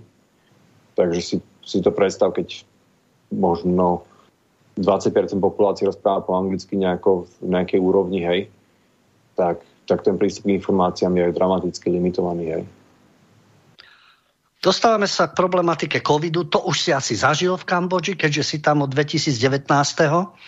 A pokiaľ ide o ten prístup, ktorý má vláda, ja viem z informácií, to sa dialo ešte minulého roku, a to, čo som naznačil, že Kambodža má silné ekonomické väzby na Čínu. A preto aj pre Hun Sena je dôležité, aby ukazoval, že my s Čínou spolupracujeme. A došlo to až do takého štádia, že navštívil aj Hun Sen priamo centrum nákazy, teda Wuhan, aby Kambodžanom demonstroval, aj Kambodžanom, ktorí žijú v Číne, demonstroval, že to sú dôležité vzťahy a nič nám nehrozí a ten vírus nie je takou hrozbou. A zhodou okolností, teda keď tam aj bol, nikto z prítomných vtedy nemal ani ochranné rúška, ani rukavice, čo lekári sa čudovali, ale takto politicky demonstratívne aj Hun Sen k tomu pripravoval, že my sme teda s Číňanmi, to je nafúknuté a to nie je až taký problém. Hoci potom to Číňania tak razantne riešili, tak na základe tých svojich skúseností, a už si bol v Kambodži, ako to vyzeralo, pokiaľ išlo o COVID, pokiaľ išlo o opatrenia, pokiaľ išlo o tú poslušnosť obyvateľstva, riešenie toho problému a súčasnú situáciu, aké sú obmedzenia, alebo ako sa to vyvíja v Kambodži v súvislosti s covidom? To bolo také zaujímavé, lebo ten covid tu tak vypukol najviac v apríli a máji 2020, hej. A to začalo ako po celom svete, ale potom to nakoniec prišlo aj sem. A najskôr ako tá Kambodža bola taká, že neboli tu žiadne ako také protiopatrenia. Ale potom sa stalo to, že tí ľudia, tá vláda im to predala, oni sa úplne zlakli, takže sa všetko pozatváralo. Takže to ako ale to nebolo ani tým, že by to spravila tá vláda, ale to skôr spravili tí ľudia, alebo sa to ako reálne báli. Takže apríl, máj, to tu vyzeralo ako mesto duchov. My tu máme apartmán pre taký jedný z najväčších nákupných centier tuto v Kambodži. A to parkovisko bolo akože úplne vyľudnené. To mi pripomínalo tie apokalypsy. Tak to bol nejaký ten apríl, maj. No a potom to bolo také, že to asi najlepšie zhodnotila tá jedna moja kamarátka, čo tu vlastne taký malý bar, Tida, a tá spomínala, že najprv som sa bala toho covidu ten prvý mesiac, druhý, no a potom som sa bala skôr toho, že zomrem od hladu, keď nebudem pracovať. Takže tá realita toho, že keď ekonomika krachuje a keď človek nerobí, tak asi bude hladný, tak ich tu zachytila oveľa skôr, hej, lebo pri týchto plátoch a tak ďalej, tí ľudia nemajú nejako, ani ten sociálny systém nejako neexistuje, tak to nie je ako na Slovensku alebo v Anglicku, že kde môžeme dávať tie covid checky a ničiť si ekonomiku a trvá to nejakých 5-10 rokov, keď sa tá ekonomika zničí, tak tu v Kambodži by to trvalo veľmi krátko pre kopu tých bežných ľudí. Takže podľa mňa aj preto sa to tak rýchlo skončilo, lebo ďalšia vec je tá, že Hun Sen a cez rodinu vlastní veľa firiem, tak prečo by si mala ničiť ako príjmy jeho firiem týmito protiopatreniami proti covidu, hej? Lebo v kope krajín je to tak, že tí politici sa musia nabaliť, lebo sú tam len na 4 roky, hej? A tuto je ten Hun Sen, tam je asi na doživote, hej? Tak je to skôr také, že on sa snaží tú krajinu manažovať týmto spôsobom, že aby to bolo nejako dlhodobo udržateľné pre jeho biznisové záujmy. No ale tá situácia nie je v takom štádiu, ako to je u nás alebo v Európe, že sú napríklad lockdowny, takže sa to ekonomicky všetko uzavrie. Sú ľudia v rúškach, teda v tom kontakte, ktorý je ešte, sú plné nemocnice, lebo u nás tak nesleduješ to zrejme, ale veď nie je problém cez internet, jasne, dať si aj spravodajstvo naše, aj televízne. U nás dennodenne počúvame, ako sú plné nemocnice, dnes už išlo do takých absurdností, že krematória nestíhajú a pribúdajú obete a jednoducho ďalšie lockdowny a očkovať, lebo nás to postihne ako španielská chrypka. V Kambodži, aká je tá atmosféra? Je to, neviem, tak to spravodajstvo asi, keď je to v kmerčine, asi ťažko sleduješ, ale je taká tá vystrašená atmosféra, respektíve ten taký mediálny tlak toho strachu, že melieme z posledného, pribúdajú obete, musíme sa obmedzovať, lockdowny, naznačil si, že ekonomicky by ich to položilo. Čiže tam je úplne iná atmosféra, tam nie je tá druhá vlna covidu, oni si absolvovali tú prvú a už sa s tým nejako vyrovnali a nie sú tam tieto problémy zdravotné? Ono to bolo v tej prvej fáze, to bolo také, keď ten covid bol taký ten nový, v tom apríli, maj, tak to bola tam viacej v tých médiách cítiť o tom covide, o tých obetiach a tak ďalej. Ale tým pádom, že asi moc netestovali, alebo ja neviem, tak tých pozitívnych, neviem, koľko tu bolo, 100 000, ale no akože 1000, 2000, že tých pozitívnych prípadov bolo málo a všetci sa ako vyliečili, hej. Tak potom tá populácia to tak zobrala, že už je to v pohode. A čiže vlastne ten jún sa to začal tak postupne. Ale aj nikdy to nebolo také, že by som ma nemohol ísť von. Ako vždy som mohol ísť von. A ja som tu od marca minulého roka, keď to nejako vypuklo doteraz, nosil masku asi raz, keď som išiel do banky a tak. A vtedy som už nikdy nemal. No a Tak vám sa tam sa v Kambodži asi COVID nejako vyhýba. Hovoríš, ani lockdowny, ani nejaké povinné rúška, ani nepribúdajú obete, takže tam vlastne ani nepociťujete to, čo vo zvyšku sveta, alebo na Slovensku, lebo u nás je... V decembri tu bolo taká minikauza, že sa našlo v nejakom obchode nejakých zopár prípadov a tak, a potom v nejakom ďalšom, tak to tu nejako rozbehli asi nejaké 3 týždne, ale potom sa to akože vyriešilo, hej. Ale tiež to nebolo, nikdy to nebolo ako taký nejaký kompletný lockdown, skôr to bolo také, že sa, lebo ako to pocítim cez priateľku, akože sa zakázali eventy do 30 ľudí, alebo na 30 ľudí, alebo niečo, ale akože vždy som mohol ísť na pivo von a aj s kamošmi, aj teraz, akurát som minulý týždeň bol 3-krát vonku na pivo a už nejako nezvládam v mojom veku, takže preto ako pozývam ľudí do Kambodže, Slovákov, čo ma teraz počúvajú, čo z nejakého dôvodu nemajú záujem žiť v diktatúre a chcú teda viacej slobody, tak na počudovanie tá sloboda je teraz v Kambodži, takže jasne, človek si musí absolvovať tú karanténu, to tu zaviedli tieto blúdy, takže ho to vidí o nejakých $1750 viacej, ten príjazd a 2 týždne v nejakom hoteli s nejakým nedobrým jedlom. A tak potom to už môže v pohode existovať ako ja. Takže pozývam, prídite.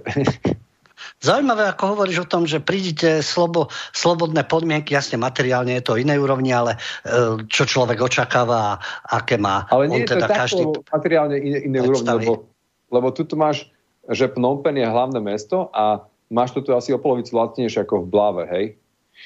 Takže tu, ja neviem, zarobíš tu nejakých 1,000 eur, alebo nedaj Bože 2,000 eur a tu žiješ ako pán. Takže to euro toho človeka ďaleko viacej si za ňo môže kúpiť ako v Bratislave. Ja by som to dal ešte do takých medzinárodných súvislostí, lebo jasné, tuto je všetko alfa, omega, všetkého snaženia je Európska únia. To poznáš, takže vieš aj tá propaganda, ktorá je. A Európska únia vlastne spolupracuje s Kambodžou, pretože takmer polovička všetkých výrobkov, ktoré sú z Kambodže, tak putuje do Európskej únie. Ale Európska únia sa vyhražala kambodžskej vláde, že jej zruší výhody, pretože existuje taká dohoda EBA a tá spočíva v tom, že krajina, s ktorou sa obchoduje, sú obchodné vzťahy medzi Európskou úniou, ponúka zvýhodnený režim. Ten sa nazýva EBA, všetko okrem zbraní. Takže dovoz výrobkov bez cieľ, bez daní, bez obmedzenia množstva, ale okrem zbraní samozrejme. No a Európska únia hrozila kambodžskej vláde, že zruší tieto výhody, ktoré vyplývajú z tej zmluvy EBA vzhľadom na politickú situáciu. Pretože opäť Hun Sen, ktorý je stále pri moci od roku 1985, tie výhrady, čo vaše mimovládky, čo slobodné médiá, čo opozícia. A Hun Sen na to tak prakticky reagoval, že veď je tu Brexit, je tu britská ekonomika, tá je v poriadku a aj tá Británia vlastne uskutočňuje najviac svojich objednávok z Kambodže. Takže ako nerobil si ťažkú hlavu, že čo tu EÚ vyvíja nátlak a my budeme s Britániou. A napriek tým výhradám u nás sú vždy tieto európske hodnoty, teda ich výklad, ktorý je bruselský a ten tlak na zahraničie. A naopak, tuto je tá kritika Kambodže a ty hovoríš, zdá sa, nie tak ako mainstream. Je tam síce Hun Sen, je tam zabetonovaný, ale nie je to v takej polohe, že by boli ľudia nespokojní alebo že by sa krajina búrila a aby na nich EÚ musela vyvíjať nátlak. Takže aký je tvoj názor vzhľadom na tie vzťahy Európa, Európska únia, Kambodža a život v Kambodži? No, to je takto. Ja som ako nejaká politická orientácia, som libertarián, čiže ja som za čo najmenšiu možnú vládu. A podľa mňa akože táto moja idea sa momentálne teraz nevyskytuje v žiadnej z týchto 195 krajín na svete, lebo každá krajina má nejakú veľmi veľkú vládu na môj vkus. No a ak je to už takto, tak podľa mňa pre mňa ako libertariána tá najvhodnejšia krajina, ako svojím spôsobom najslobodnejšia, je taká pirátska diktatúra, hej? Lebo vlastne to je Kambodža. Kambodža je taká pirátska diktatúra a to je taká výhoda tá, že keď tá pirátska diktatúra, tak ten pirát si zoberie nejakých 10% a zvyšok je mu ako jedno, hej, že čo sa ako deje, akože, že kto čo robí. Takže a vždy sa tu dá ako s tými úradníkmi nejako dohodnúť, hej. Takže tie zákony sú nejako napísané aj daňové zákony a tak ďalej, ale človek sa nejako vždy dohodne. Takže je to také, ako v tomto je také, lebo tie dane a tieto veci, tak sa musia platiť všade, hej. Takže tu je to také, že príjemné v tomto zmysle, že sa človek nejako vždy dokáže dohodnúť a nejako tak to funguje, no. V zmysle dohodnúť sa, tak asi to nikto nepreloží do kmerčiny. V zmysle dohodnúť sa je skutočne slovná dohoda, alebo tam zohráva úroveň aj určitá miera korupcie alebo financií a podobné veci? Jasne som chcel tým povedať to, že korupcia tu je a keď sa dohodne, tak jasne, že dá nejaký úplatok alebo v tomto zmysle, hej. Podľa mňa akože úplatky sú podobné ako aj dane, že to je jedna kategória, lebo s daňami sa ma nikto nepýtal, či súhlasím, tak s úplatkami je to podobné. No, vzhľadom na ten čas, ktorý už teda takto pokročil a je 9:30, dáme si skladbu, no a po skladbe sa už budeme venovať prípadným mailom a telefonátom našich poslucháčov.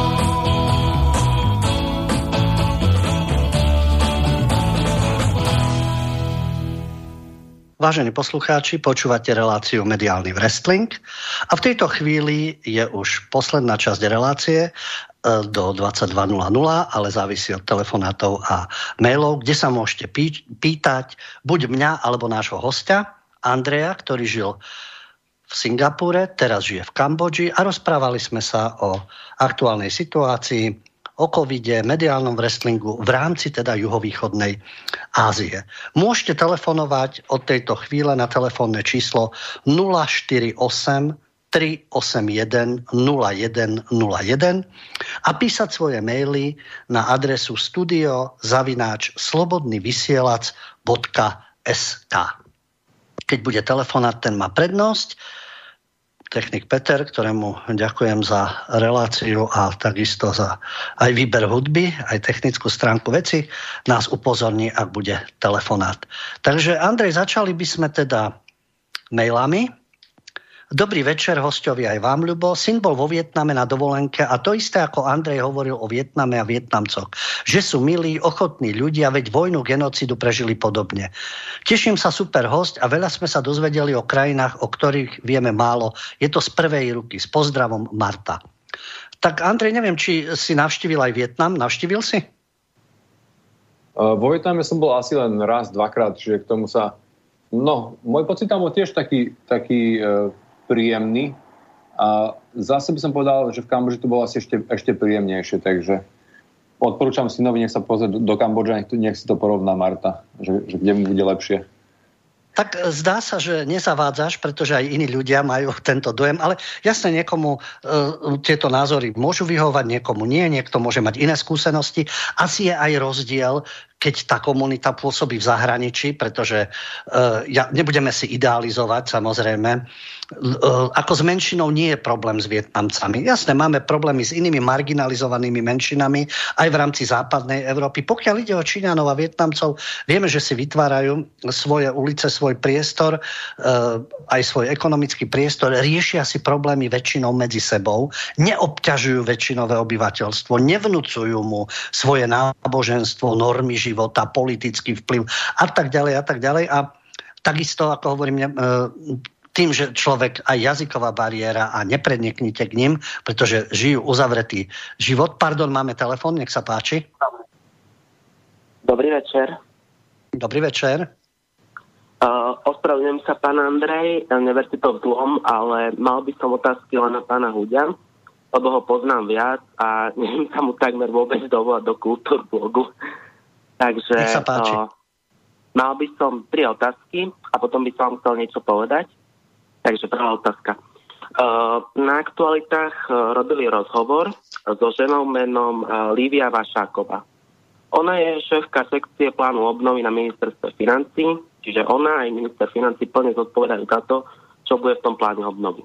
No a v dlhom rozhovore položili redaktori aktuality takúto otázku. Čo ešte môže pribudnúť do plánu obnovy? A jej odpoveď bola napríklad veci týkajúce sa rodovej rovnosti. Takže by ma zaujímal váš názor na toto a ešte aj k tejto téme reakciu, že tie peniaze z Bruselu sa nemajú rozdielovať podľa priorít krajiny, ale podľa toho, ktorá platná strana získala v voľbách koľko percent. A toto doplním ešte jednou informáciou, že Veronika Remišová za ľudí povedala, že to bol návrh Olano. Takže také trochu veľmi komplikované. To už. Druhá otázka. Určite sledujete situáciu v Česku, najmä čo týka politiky. Teraz boli zverejnené prieskumy, že hnutie Áno, premiéra Babiša, by momentálne nevyhralo voľby a nevedeli by dostaviť ani len tú menšinovú vládu, ktorú teraz majú. Takže by som sa chcel spýtať, že či by ste nám vedeli opísať tie strany opozičné, ktoré momentálne vedú a môžu vyhrať voľby, a že či sú to konzervatívne, liberálne strany, alebo či sa orientujú na západ alebo na východ. A či by sa nasledujúci premiér Českej republiky oveľa viac prepáčením za výraz a poviem to, pchal do ryti Bruselu a USA. A posledná otázka, to by bola skôr taká filozofická do budúcnosti. Je možné, že sa dokáže Európska únia zreformovať, alebo to nemá význam a jedného času ju opustíme aj my? Lebo momentálne vystúpila z EU Veľká Británia a najviac našlapnuté to podľa mňa majú Taliani a Česi, pretože Salvini ani Okamura v prieskumoch nielenže neklesajú, oni skôr rastú. Takže budem rád, keď mi odpoviete na tieto otázky. No a na záver by som chcel niečo povedať. Som rád, že som vás mohol vidieť aj počuť, pretože ja som bol, tak povediať, zasklepený tým mainstreamom a nevedel som si predstaviť, že nejaký iný názor alebo pohľad existuje. Samozrejme, že sú veci, ktorými s vami zásadne nesúhlasím, ale sú veci, s ktorými vami úplne súhlasím. A ja nepatrím medzi tých totalitných novinárov, ktorí majú iba jeden názor, keď nie je ten istý, tak vás diskreditujem alebo zničím. Takže ďakujem veľmi pekne a dúfam, že sa niekedy aj osobne stretneme. Majte sa. Ďakujem pekne za tieto vaše otázky. No Andrej, asi v tejto chvíli budeš počúvať. Áno, v pohode. Doteraz sme ťa počúvali, ale to sú aktuálne veci, takže veľmi rád sa k tomu vyjadrim. Ďakujem aj za váš prístup, pretože žiaľ Bohu spoločnosť je tak rozdelená, že súhlasím, nesúhlasím. Buď si teda liberál alebo patriot, buď si globalista alebo si identitár a v tomto duchu a tak ako ste sa vyjadrili aj vy, a to by malo byť normálne. S vami v niečom nesúhlasím, v niečom súhlasím, ale nie automaticky vám dám nálepku a vy ste poskok režimu a silniečkár a vy ste zase extrémista a nacionalista, ja neviem čo. A nie je možná debata, aby sa riešili problémy. Takže toto si vážim, že existujú takíto ľudia, ktorí dokážu mať takýto prístup, lebo väčšinou sú to úplne vyhrotené situácie, aj názorové. A teraz poďme k tým jednotlivým veciam, ktoré ste uvádzali. Lívia Lašáková, ministerstvo financií, plán obnovy, rodová rovnosť. No môžem vám z osobnej skúsenosti povedať, keďže pracujem ako odborný asistent europoslanca Milana Uhrika. Opäť vám to nemusím vysvetľovať, pre vás je to pochopiteľné. Okamžite sa niekto začne zaoberať tým, ale čo to je za poslanec, z akej strany, už tej strane nie je. A ja vždy zdôrazňujem, ja nie som člen strany, už vôbec nie vo vedení ani členom strany, ale vychádzam z hodnôt, ktoré uznávam, a keď aj dotyčný človek má podobné hodnoty, tak jasné, že spolupracujem s ním, ale ťažko by som spolupracoval s inými europoslancami, ako je Šimečka, lebo tam by sme sa vôbec v ničom nezhodli, ako je Nikolsonová a všetci ostatní, či sociálni demokrati a podobne, ktorí sú tam. Takže ťažko by sme našli spoločnú reč. Preto spolupracujem s Milanom Uhrikom ako europoslancom. A tu mám práve tieto skúsenosti. Hovoríte o pláne obnovy, ktorý má byť na základe toho, čo všetko prežívame ekonomicky v súvislosti s covidom, postihnutí ľudia, ktorí sú ekonomicky, naštartovať to tie prostriedky. A všade je tá rodová rovnosť. A je to aj v každom skoro uznesení alebo správe v rámci Európskeho parlamentu, o ktorej sa hlasuje. Je to k veciam, ako je otázka zamestnanosti. Je to otázka, či je to migračnej krízy, či je to otázka covidu, alebo je to problematika, ktorá súvisí napríklad s obsadením funkcií Európskej centrálnej banky, a tam sa všade dáva rodová rovnosť. A za tú rodovú rovnosť, lebo to nie je o tom, že neuznávate práva žien a ste nejaký mizogyn, alebo čo, nie, každý podľa schopností. Ale tie tabulky, ako aj v Európskej centrálnej banke, máme 6 riaditeľov, 3 musia byť ženy. Čo to je za prístup? Nech je aj 6 žien, alebo všetkých 6 mužov, ale podľa schopnosti a na ktoromkoľvek poste. A to by bol ešte ten najmenší problém, tá rodová rovnosť. Takisto majú ženy ako muži, majú mať rovnaké možnosti, rovnaké ocenenia, rovnako práca na základe toho, čo vykonávajú a aké majú schopnosti, pretože môže byť šikovnejšia žena a neschopnejší muž a naopak. Ale nie kritérium, ktoré sa dnes uplatňuje, že ale musí to byť podľa tabuliek, to je na hlavu postavené, lebo trpí tým odbornosť. A ďalšia vec, za tú rodovú rovnosť sa častokrát schováva veľmi premyslene LGBTI. Oni uvádzajú v tých textoch, ako aj v rámci Európskeho parlamentu, šance pre ženy a dievčatá. No veď samozrejme, veď nikto tu nie je zvrátený patriarcha, že ženy, dievčatá patria do kostola a do kuchyňa a neviem kde. Ale oni LGBT, a už to začína, to vyberanie si identity, lesbická hnutia, a už je tam LGBT, Istanbulský dohovor, takisto chápeme.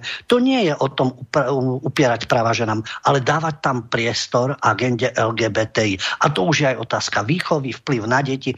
Toto podsúvanie rodovej rovnosti, to je tá zákernosť, nebudem urážať skutočných liberálov, ktorí vychádzajú z toho, že máte právo na slobodu prejavu, aj keď ma ženy prejavia, ti ho umožním. Ale týchto pseudoliberálov, týchto liberálnych fašistov, ktorí zdanlivo bojujú za rovnosť a tvrdo presadzujú svoju agendu, a komu sa to nepáči, toho ekonomicky a politicky likvidujú. Takže toľko k tej rodovej rovnosti, ktorá stratila svoj význam v podaní týchto tzv. Dobrákov. Pokiaľ ide o Brusel, priority, Remišová z Oľano, rozdeľovať to podľa percent, aké mali vládne strany, no tak vidíte, akí sú to obyčajní ľudia. O Remišovej si myslím, že oni spolu s Igorom Matovičom fajn, že odhaľovali tunelovanie a rôzne finančné machinácie predchádzajúcej vlády. Tak si mali založiť nejaký investigatívny portál a odhaľovať tieto špinavosti, poukazovať na ne a dať prípadne tie podklady tým politickým stranám, ktoré chcú riešiť tento problém, respektíve informovať verejnosť. Ale ani jeden, ani druhý nemajú na to, aby politicky riadili štát, nie sú kompetentní, nemajú schopnosti a sú tam len preto, že ich voliči zvolili a stali sa vo voľbách najsilnejšou stranou. Je to vizitka voličov a nie sú to žiadni obyčajní ľudia, ani nezávislé osobnosti. A o ich schopnostiach, o tom sa presviečame teraz, či ide o COVID, či ide o rôzne ekonomické rozhodnutia. Takže to je ich vizitka, ako rozhodujú. Pokiaľ ide o Českú republiku, áno, ako najsilnejšia strana, ale s tým, že nevytvorí vládu. Čo sa častokrát stáva v tejto politickej matematike alebo parlamentnej, že darmo, že vás voliči zvolia, ale vy nemôžete vládnuť, respektíve ste menšinová vláda a parlament vás potopí a nepresadíte nič. Keď hovoríte o iných stranách, je tam na druhom mieste sú Piráti. No to je hrôza, to je progresívne, oni hovoria progresívne Slovensko. Ja im hovorím že to sú progresívni súdruhovia, alebo ešte horšie teda, že to je progresívna perverzita, lebo to, čo presadzujú, je proti normálnemu a zdravému vývoju. Nech si to každý preberie, ako chce. Z môjho pohľadu je to tak. A to sú Piráti. Ultraľavica, multikulty, globalizmus a mnohým ľuďom to vyhovuje. Vidíte, druhá najsilnejšia strana, čo naháňa podľa mňa hrôzu, lebo to pôjde tým štýlom BLM, Antifa, Biden a hranie sa na demokratov a skutočnosti ich diktatúra, ktorá, ako hovorím, ide proti ľudskej prirodzenosti, tradíciám a všetkému, čo robí civilizáciou a svojou originalitou. No ale ako ste aj naznačili, je tam SPD. No takisto to závisí od voličov. Pokiaľ SPD, Sloboda a priama demokracia, Okamurova, pokiaľ tam nebudú ďalší spojenci a ďalšie strany, ktoré sú z hľadiska programu, si myslím, Trikolóra je príťažlivá. A tieto národné sily, keby vytvorili spoločný blok, no tak ideálne by bolo, vy ste to tam naznačili, Salvini a Okamura. Takéto niečo, takéto vlády v tomto štýle, no ale to vždy závisí od voličov. Vidíte, ako sa u nás voliči rozhodli? Niektorí už ľutujú, niektorí sú ďalej fanaticky presvedčení, že je to v poriadku, napriek tomu, čo tu každý deň vidíme dôsledky týchto, by som povedal, zvrátených a nekompetentných rozhodnutí. Takže Česká republika, na jeseň budú voľby, ako sa rozhodnú českí voliči. Je takisto otázne, či nastane patová situácia a kto vlastne vytvorí vládu. Ale keď namiesto áno, čo je zase určitá vizitka a dôsledok minulosti, Babiš, jeho minulosť a spôsob vládnutia, a na druhej strane zase Piráti, no to je to isté, čo máme teraz na Slovensku, ktorí si niektorí mysleli, že Igor je nejakým riešením, premiér Igor, ale je to katastrofa. A pokiaľ hovoríte o Európskej únii, opäť ste naznačili Taliansko, Česká republika, tie možné exity, Czexit, Brexit a podobne, zreformovať Európsku úniu, no v tejto podobe si myslím, tak ako to funguje, ako funguje Európsky parlament, ako funguje Európska komisia, ako funguje Európska rada, a v súčasnosti s týmito vládami si nemyslím, že je to zreformovateľné, pretože to vedie proti skutočným záujmom Európy a proti perspektíve európskej. Takže túto podobu Európskej únie sa nedá zreformovať. Nový model spolupráce na úplne iných princípoch. Nie týchto centralistických a na princípe komisiála, výbor ľudových komisárov v starom Sovietskom zväze.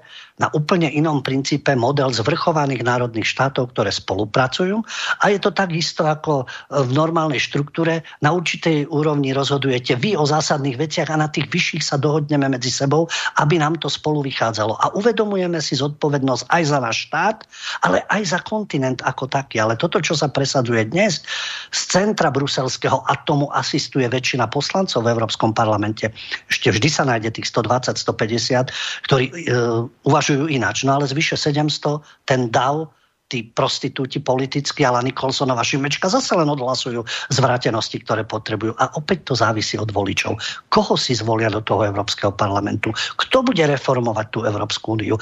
Aké národné vlády budú? Vidíme to vo V4. Maďari, Poliaci sa vedia dohodnúť a vzdorovať aj Bruselu. My máme vládu, akú máme, Česi lavírujú a tá V4 by mohla byť silná. A takisto by to mohlo byť v rámci Európy. Tie silné národné vlády. a nie poskokovia, promakronovci a promerkelovci, ktorí si robia nejakú centralistickú bruselskú politiku, ale ide im o zdravie a budúcnosť národov, ktoré ani neberú do úvahy, pretože ich nechcú a nepotrebujú.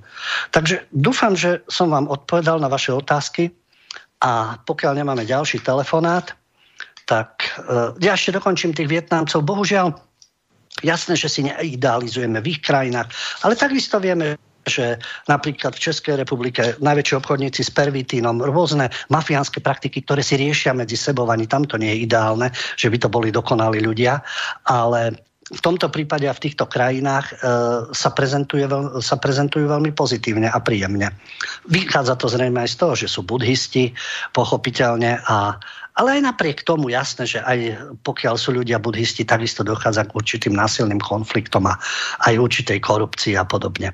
Ale tie skúsenosti sú zaujímavé, ktoré majú konkrétni ľudia, než nám niekto z obrazovky nadiktuje. Aha, máme ďalší telefón, nech sa páči. Dobrý večer. Dobrý večer. Poslucháč Mário. Ja by som sa chcel spýtať na nejaké veci, lebo je tu fantastická relácia.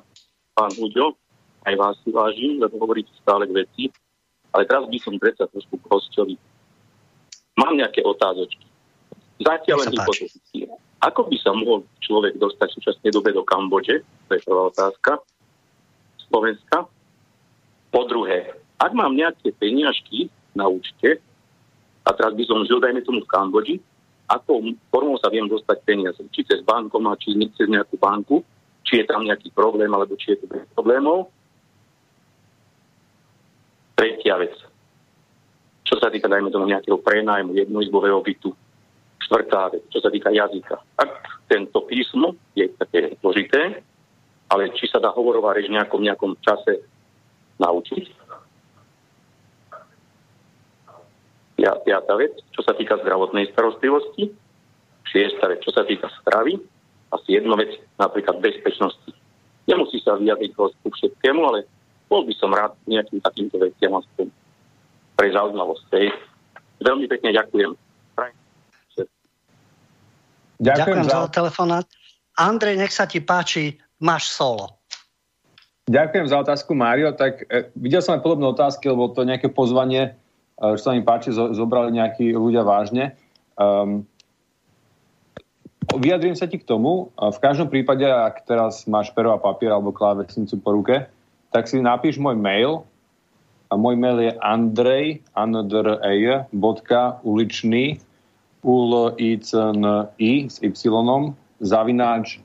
@gmail.com a hoď mi to aj do mailu, hej. Ak by som sa ti náhodou k niečomu nevyjadril, aj pre ďalších poslucháčov, ktorých sa chcete nakontaktovať, andrej.ulicny@gmail.com. Tiež som aj na Facebooku pod tým istým menom, takže tam alebo na maili. No a k tomuto, takže poďme na čísla. Čo sa týka práce, tak neviem presne povedať, lebo to záleží, ako každý človek čo vie robiť. Ale je tu, neviem, či kopa zamestnaní, ale častokrát, čo tu vidíme expatov, tak sú tu ako učitelia na školách, nejaká angličtina alebo nejaké ďalšie veci. Takže to je nejaká možnosť uplatnenia. Potom sú tu nejaké lokálne firmy, tak to záleží od toho, aký má človek skillset. To by som musel vedieť viacej o tom danom konkrétnom človeku. Čo sa týka nákladov, tak sú tu veľmi, veľmi nízke na ten život. Dá sa tu ako minimálne sa dá prežiť z nejakého, možno dokonca nejakých 400 €. A keď už človek zarába že má tu nejakých 800 alebo 1000 €, tak tu už má veľmi pekný život.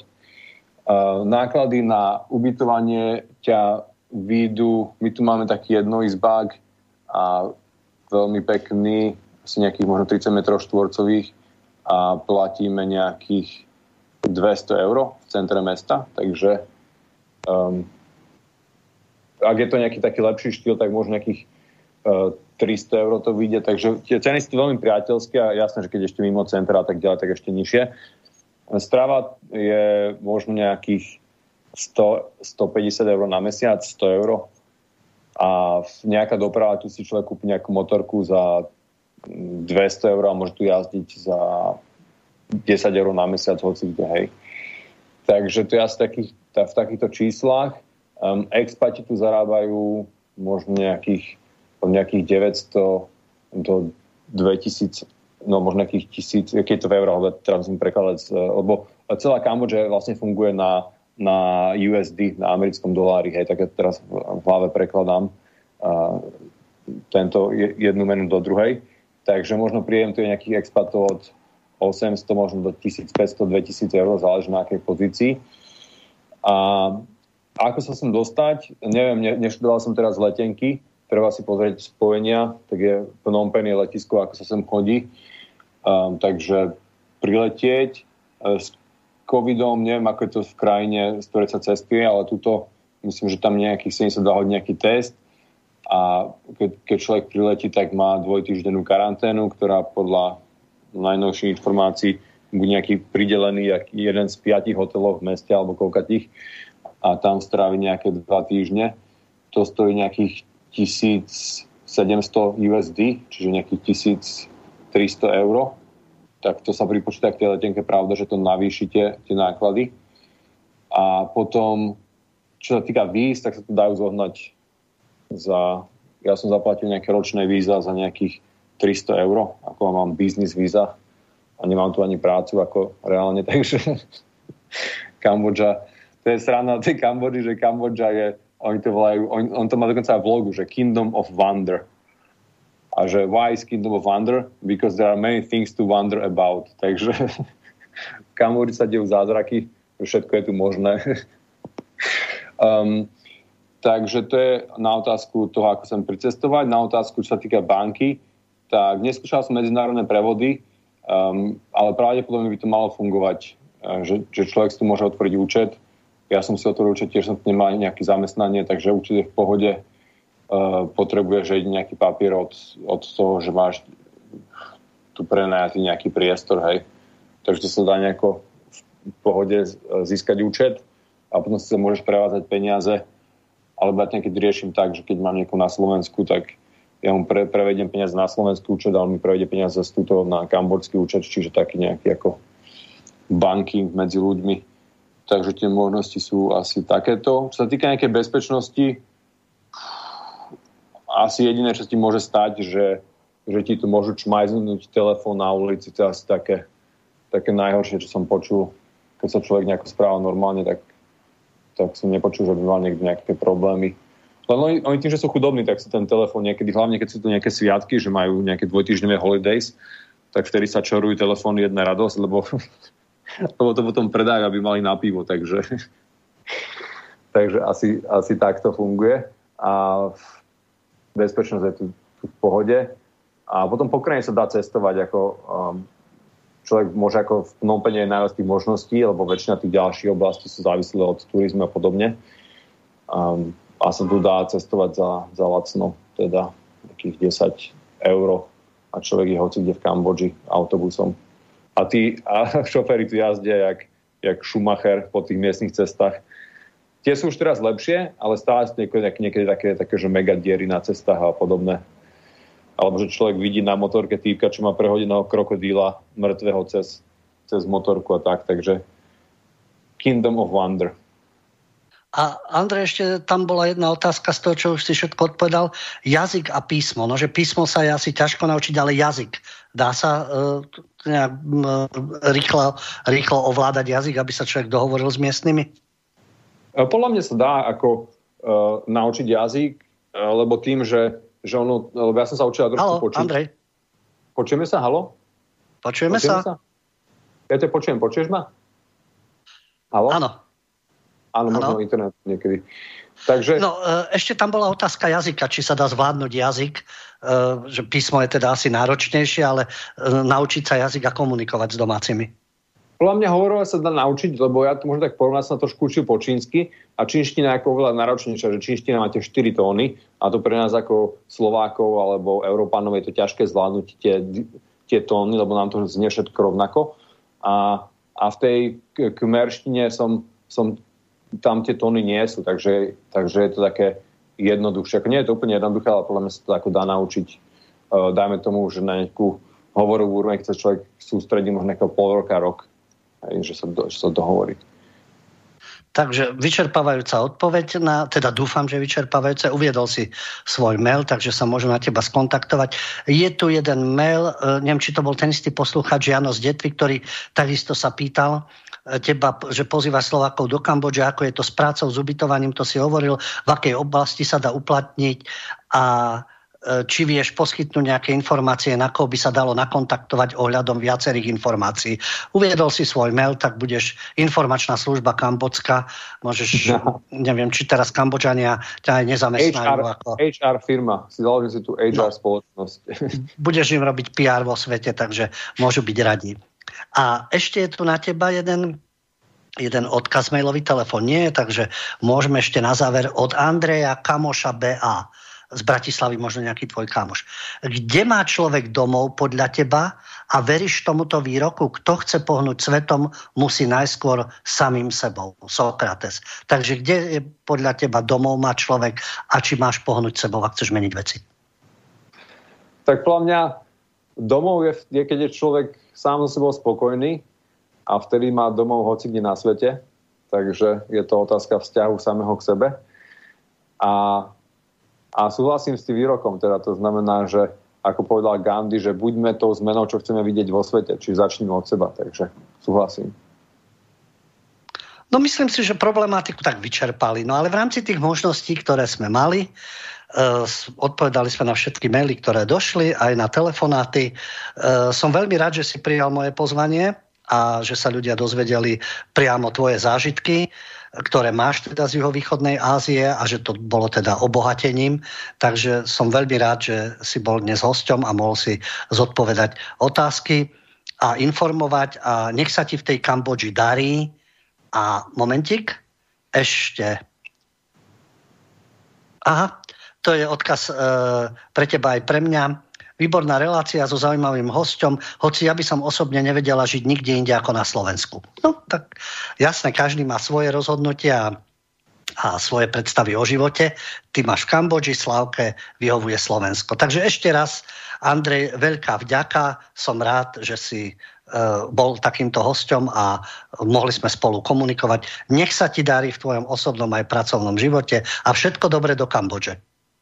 Ďakujem tebe a všetkým poslucháčom a želám všetko dobré na Slovensku a dúfam, že tam čoskoro môžem tiež zavítať aspoň na dovolenku, keď sa situácia trošku znormalizuje, to nazvime. Maj sa pekne, nech sa ti darí. Ahoj. Vám, vážení poslucháči, ďakujem za pozornosť a dúfam teda, že táto relácia bola jedna z tých lepších v rámci mediálneho wrestlingu. Nie každá relácia môže byť super, niektorá je horšia, niektorá je lepšia, ale každý robíme, čo je v našich silách. Želám príjemnú dobrú noc. Ešte raz ďakujem technikovi Peťovi a o 2 týždne sa dúfam znovu počujeme. Do počutia, dobrú noc. Táto relácia vznikla za podpory dobrovoľných príspevkov našich poslucháčov. I ty sa k nim môžeš pridať. Viac informácií nájdeš na www.slobodnyvysielac.sk. Ďakujeme.